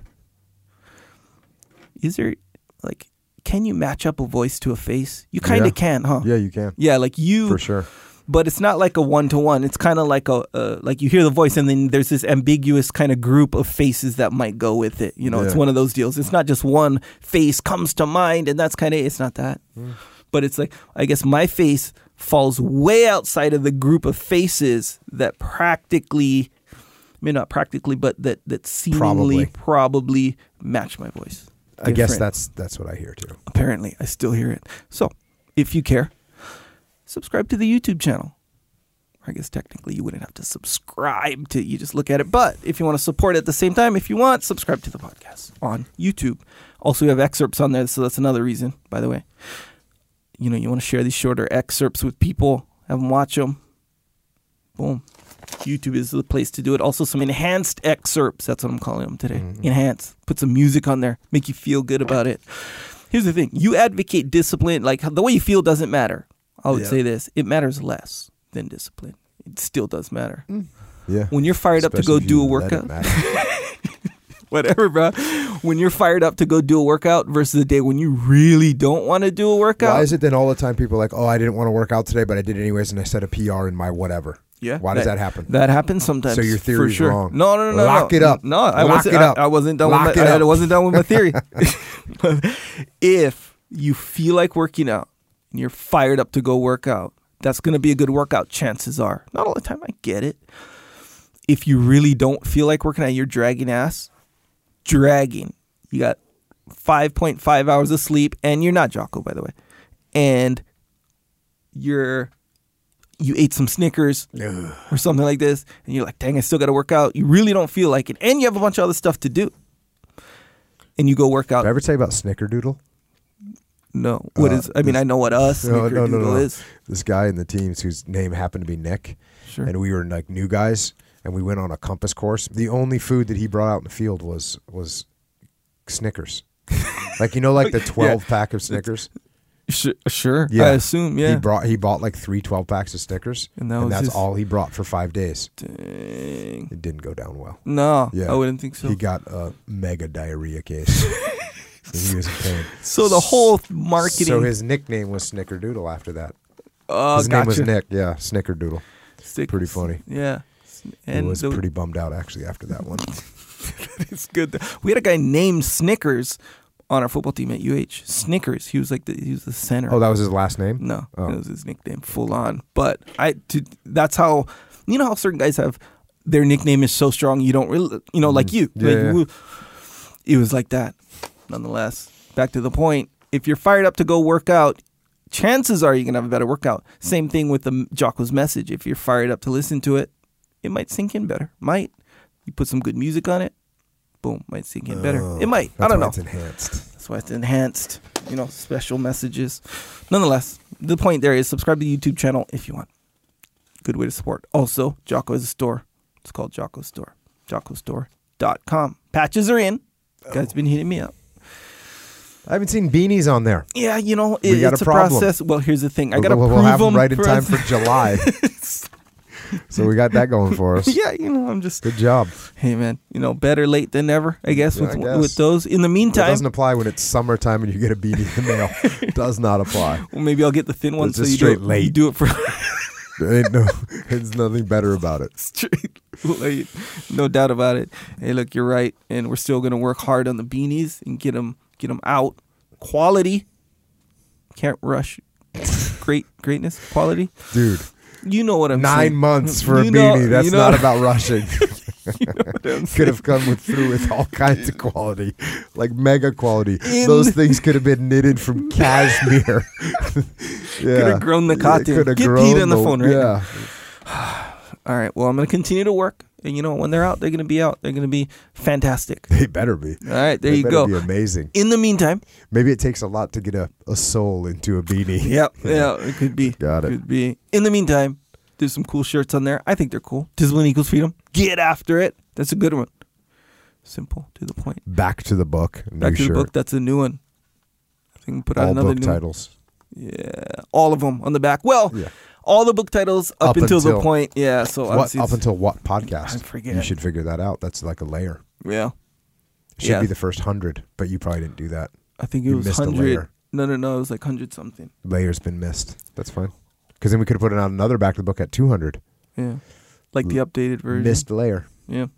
Maybe not, or maybe I'll add a layer because layers are addable. Addable. Maybe. You can add layers. You see what I'm saying? Anyway, some shirts on there, some rash guards on there, some patches there, like I said, some women's stuff on there, hoodies, also decals. You know what a decal is? Jesse's decals. Here's the thing with decals, where they're essentially a sticker, right? And we all know what decals. I understand, but he uses like this stuff, like the material for this decal is like supposed to survive the apocalypse. No, that's like good. that kind decals. Okay. Yeah. Anyway, good way to support. Jesse didn't play around with the decals. No, not at all. And this guy, like, he was like, we go back and forth, and he's like, yeah, I make decals. I was like, yeah, that's a good idea, whatever. And then another company called, I think it was called Echelon Front, something like this. They got some decals. And I was like, dang, these decals, and obviously prompted me to, okay, we need our decals. They're legit. They are legit. And they're on JockoStore.com, by the way. Good way to support. If you want something, get something. Also, psychological warfare. If you don't know what that is, this is what it is. It's an album with tracks of Jocko helping you through. This is what the track is. It's not a music track. It's Jocko on there, every track. Helping you get through your moment of weakness. And we have them. I have them. Jocko has them, even though he, is reluctant to admit that from time to time. And what it does is, let's say you're going to skip the workout. I think skipping workout, this is my opinion, skipping workout and not cheating on a diet. Can you cheat on a diet, technically? Yes. Yeah, huh? It's like you're cheating. You weren't supposed to do this and you did it anyway. So yeah, you cheating. betrayed yourself, because you have a future self. See what I'm saying? Mm-hmm. Like your self of right now will make like a protocol, right? And then your future self essentially cheats on your... Yeah. I saw some meme of Homer Simpson saying like, oh, this guy's future's not looking good. He's eating like a donut or whatever. Yeah, exactly right. Same idea. Yep. Yeah. So yeah, technically it is. If you're cheating on your past self on the diet, don't worry about that. You start feeling that feeling come along. You got a track for that. You just listen to it, and it's essentially like Jocko telling you why you shouldn't slip, down that slippery slope in whatever activity. Some good ones on there, procrastination, all that stuff. So yeah, check that one out. Good way to support. Very effective too. That's on iTunes, Apple Music, Amazon Music, Google Play, Apple iTunes, wherever you can get. MP3s, that's where you can get it. Yes. Also, you can get from Amazon, you can get Jocko White Tea. It tastes really good. It does have 15 grams of caffeine, so that's a little microdose. That's why I put 15 grams of caffeine inside the Discipline, because that was the dose that I like. It has, but it's only 15 milligrams, so you don't get jittery. It also has a high level of antioxidants. That's what the pomegranate does. That's why it's pomegranate white tea. And, of course, in addition to those things, it is the only white tea that comes the guaranteed 8,000-pound deadlift. Solid. So that's good. You got that going for you. Even Jordan Peterson now, I got a text from him, and he's up to 8,000 pounds. Oh, dang, on his okay. deadlift. Yeah. So because he was plateaued at 7,000 pounds, as he admitted on. He doesn't like to admit his weaknesses either, but there it was. Yeah, it's hard. 7,000 pounds. Pretty sad. Books. No, now he's at 8,000. So good for him. Oh, good. Yeah, all it took was a little Jocko White tea. Also, we got some books. I got a book called Way of the Warrior Kid, The Principles of Being a Warrior and really of being a good human being, and they're in there, and they are simple, and they're clear enough for a 6-year-old, a 7-year-old, an 8-year-old, an 80-year-old to understand them. And it gets better because the story continues in the book Way of the Warrior Kid 2, Mark's Mission. And this book starts to hit on some other principles in life. Keeping your emotions under control, working hard, being frugal, saving money, and also dealing with Nathan James.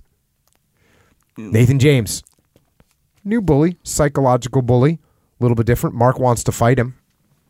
Mark figures, hey, I've been training jiu-jitsu, I'm going to fight this guy. But instead, Uncle Jake says, no, you can fight him. First, you have to gather intelligence on him. You have to figure out what's going on with Nathan James. Understand why he's your enemy and see if there's another way to solve this problem besides fighting. Turns out to be very good. Also, Mark has a jiu-jitsu tournament coming up. And guess what? He doesn't want to compete in it. He doesn't want to do his first jiu-jitsu tournament. Why? Because he's afraid. He's afraid of losing. He's afraid of failing. Fear of failure. That's bad. So he's got all these problems. How does he overcome them? Well, luckily, Uncle Jake's in the house. Uncle Jake is out for the summertime. Gives him a hand. That book is going to be available April 24th. Same thing with all the other books. Well, the last 2 books that have come out. It's going to sell out. The publisher doesn't understand how many books to make. They want to hedge their bets. So they're just going to make a certain amount. So the more people order now, first of all, you'll get it when it comes out. And second of all, they'll know that they need to make more. And order it from wherever. Order it from Amazon. Order it from Barnes & Noble. But go into your local bookstore. This is a mission. Go to your local bookstore and tell them you want the book, Mark's Mission, Way the Warrior Kid 2. Tell them you want that. That will help spread the word. And also, while you're helping out Warrior Kids, check out IrishOaksRanch.com, where you can get soap made by young Aiden, who's only 12 years old. He's got his own business. And the soap isn't just any soap, it's good soap. And he actually called it Jocko Soap. And the Jocko Soap motto that I made up. Yep. Aiden gets no credit for this. The motto is, stay clean. And someone said there's a layer in that. Steak, lean. Damn. Steak, lean, stay clean. So, layers, no big deal. Big time, actually. Yeah. Also, don't forget about the Discipline Equals Freedom Field Manual. This is the manual for getting after it. Thoughts and actions that will keep you off the slippery slope and to keep you on the path of discipline. And thereby, as the title says, the path of freedom. If you want the audio version of that, it's not on Audible. It's an album with tracks. Discipline Equals Freedom Field Manual on iTunes, Amazon Music, Google Play. That's where you can get it. Also, Extreme Ownership, Combat Leadership, broken down into pragmatic strategies and tactics that you can apply to your business and life. Boom. Still on the Amazon bestseller list. Still on Wall Street Journal. Keeping it real. And if you want or you need to take it to the next level, Echelon Front is my leadership and management consulting company. The overwhelming factor in the success of any business or team is leadership. That's what it is. And at Echelon Front, we come to your company and train and align your leadership so that you work effectively together as a team to dominate your battlefield. It's me. It's my brother Leif Babin, JP Donnell, Dave Burke.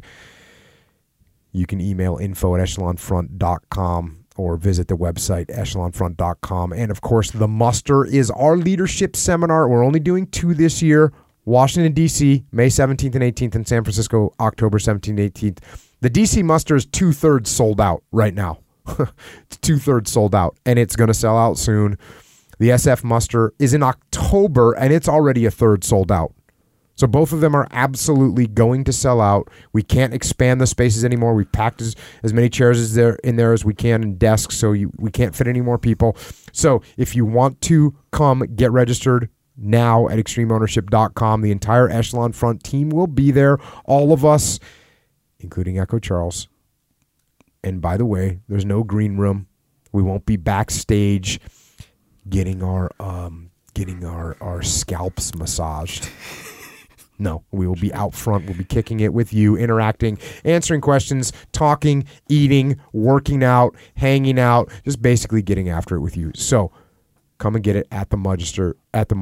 Get registered as quick as you can. And until we do the muster, if you have questions or comments or answers, or you just want to cruise with us, kind of hard, then you can find us on the interwebs, on Twitter, on Instagram, and on Shibuki. Echo is at Echo Charles, and I am at Jocko Willink. And thanks to you all for listening to the podcast, especially those of you in uniform who took an oath to protect this country, and you stand by that oath literally around the world on the front lines, and to the police and law enforcement and firefighters and paramedics and all the first responders that are always on call to help us when the chips are down and that are ready to make that sacrifice like so many did on September 11th. Thank you for what you do, and let's remember and give thanks to the people every day like Jeremy Glick, who stood up along with the other members of Flight 93. They stood up and fought when the time called for it. And let us all be prepared to do the same, to stand up and fight if we need to be prepared to face evil by staying on the path, by knowing what your principles are and sticking to them. Be vigilant. Pay attention. Pay attention to the little things, the little decisions, the decisions that pull you off the path and onto that slippery slope with bad habits that will let you down at the moment of truth. Watch out for those little decisions. Instead, stay on the path of discipline, the path that leads to security and strength, and of course, to freedom. And that's the path of getting after it. So until next time, this is Echo and Jocko out.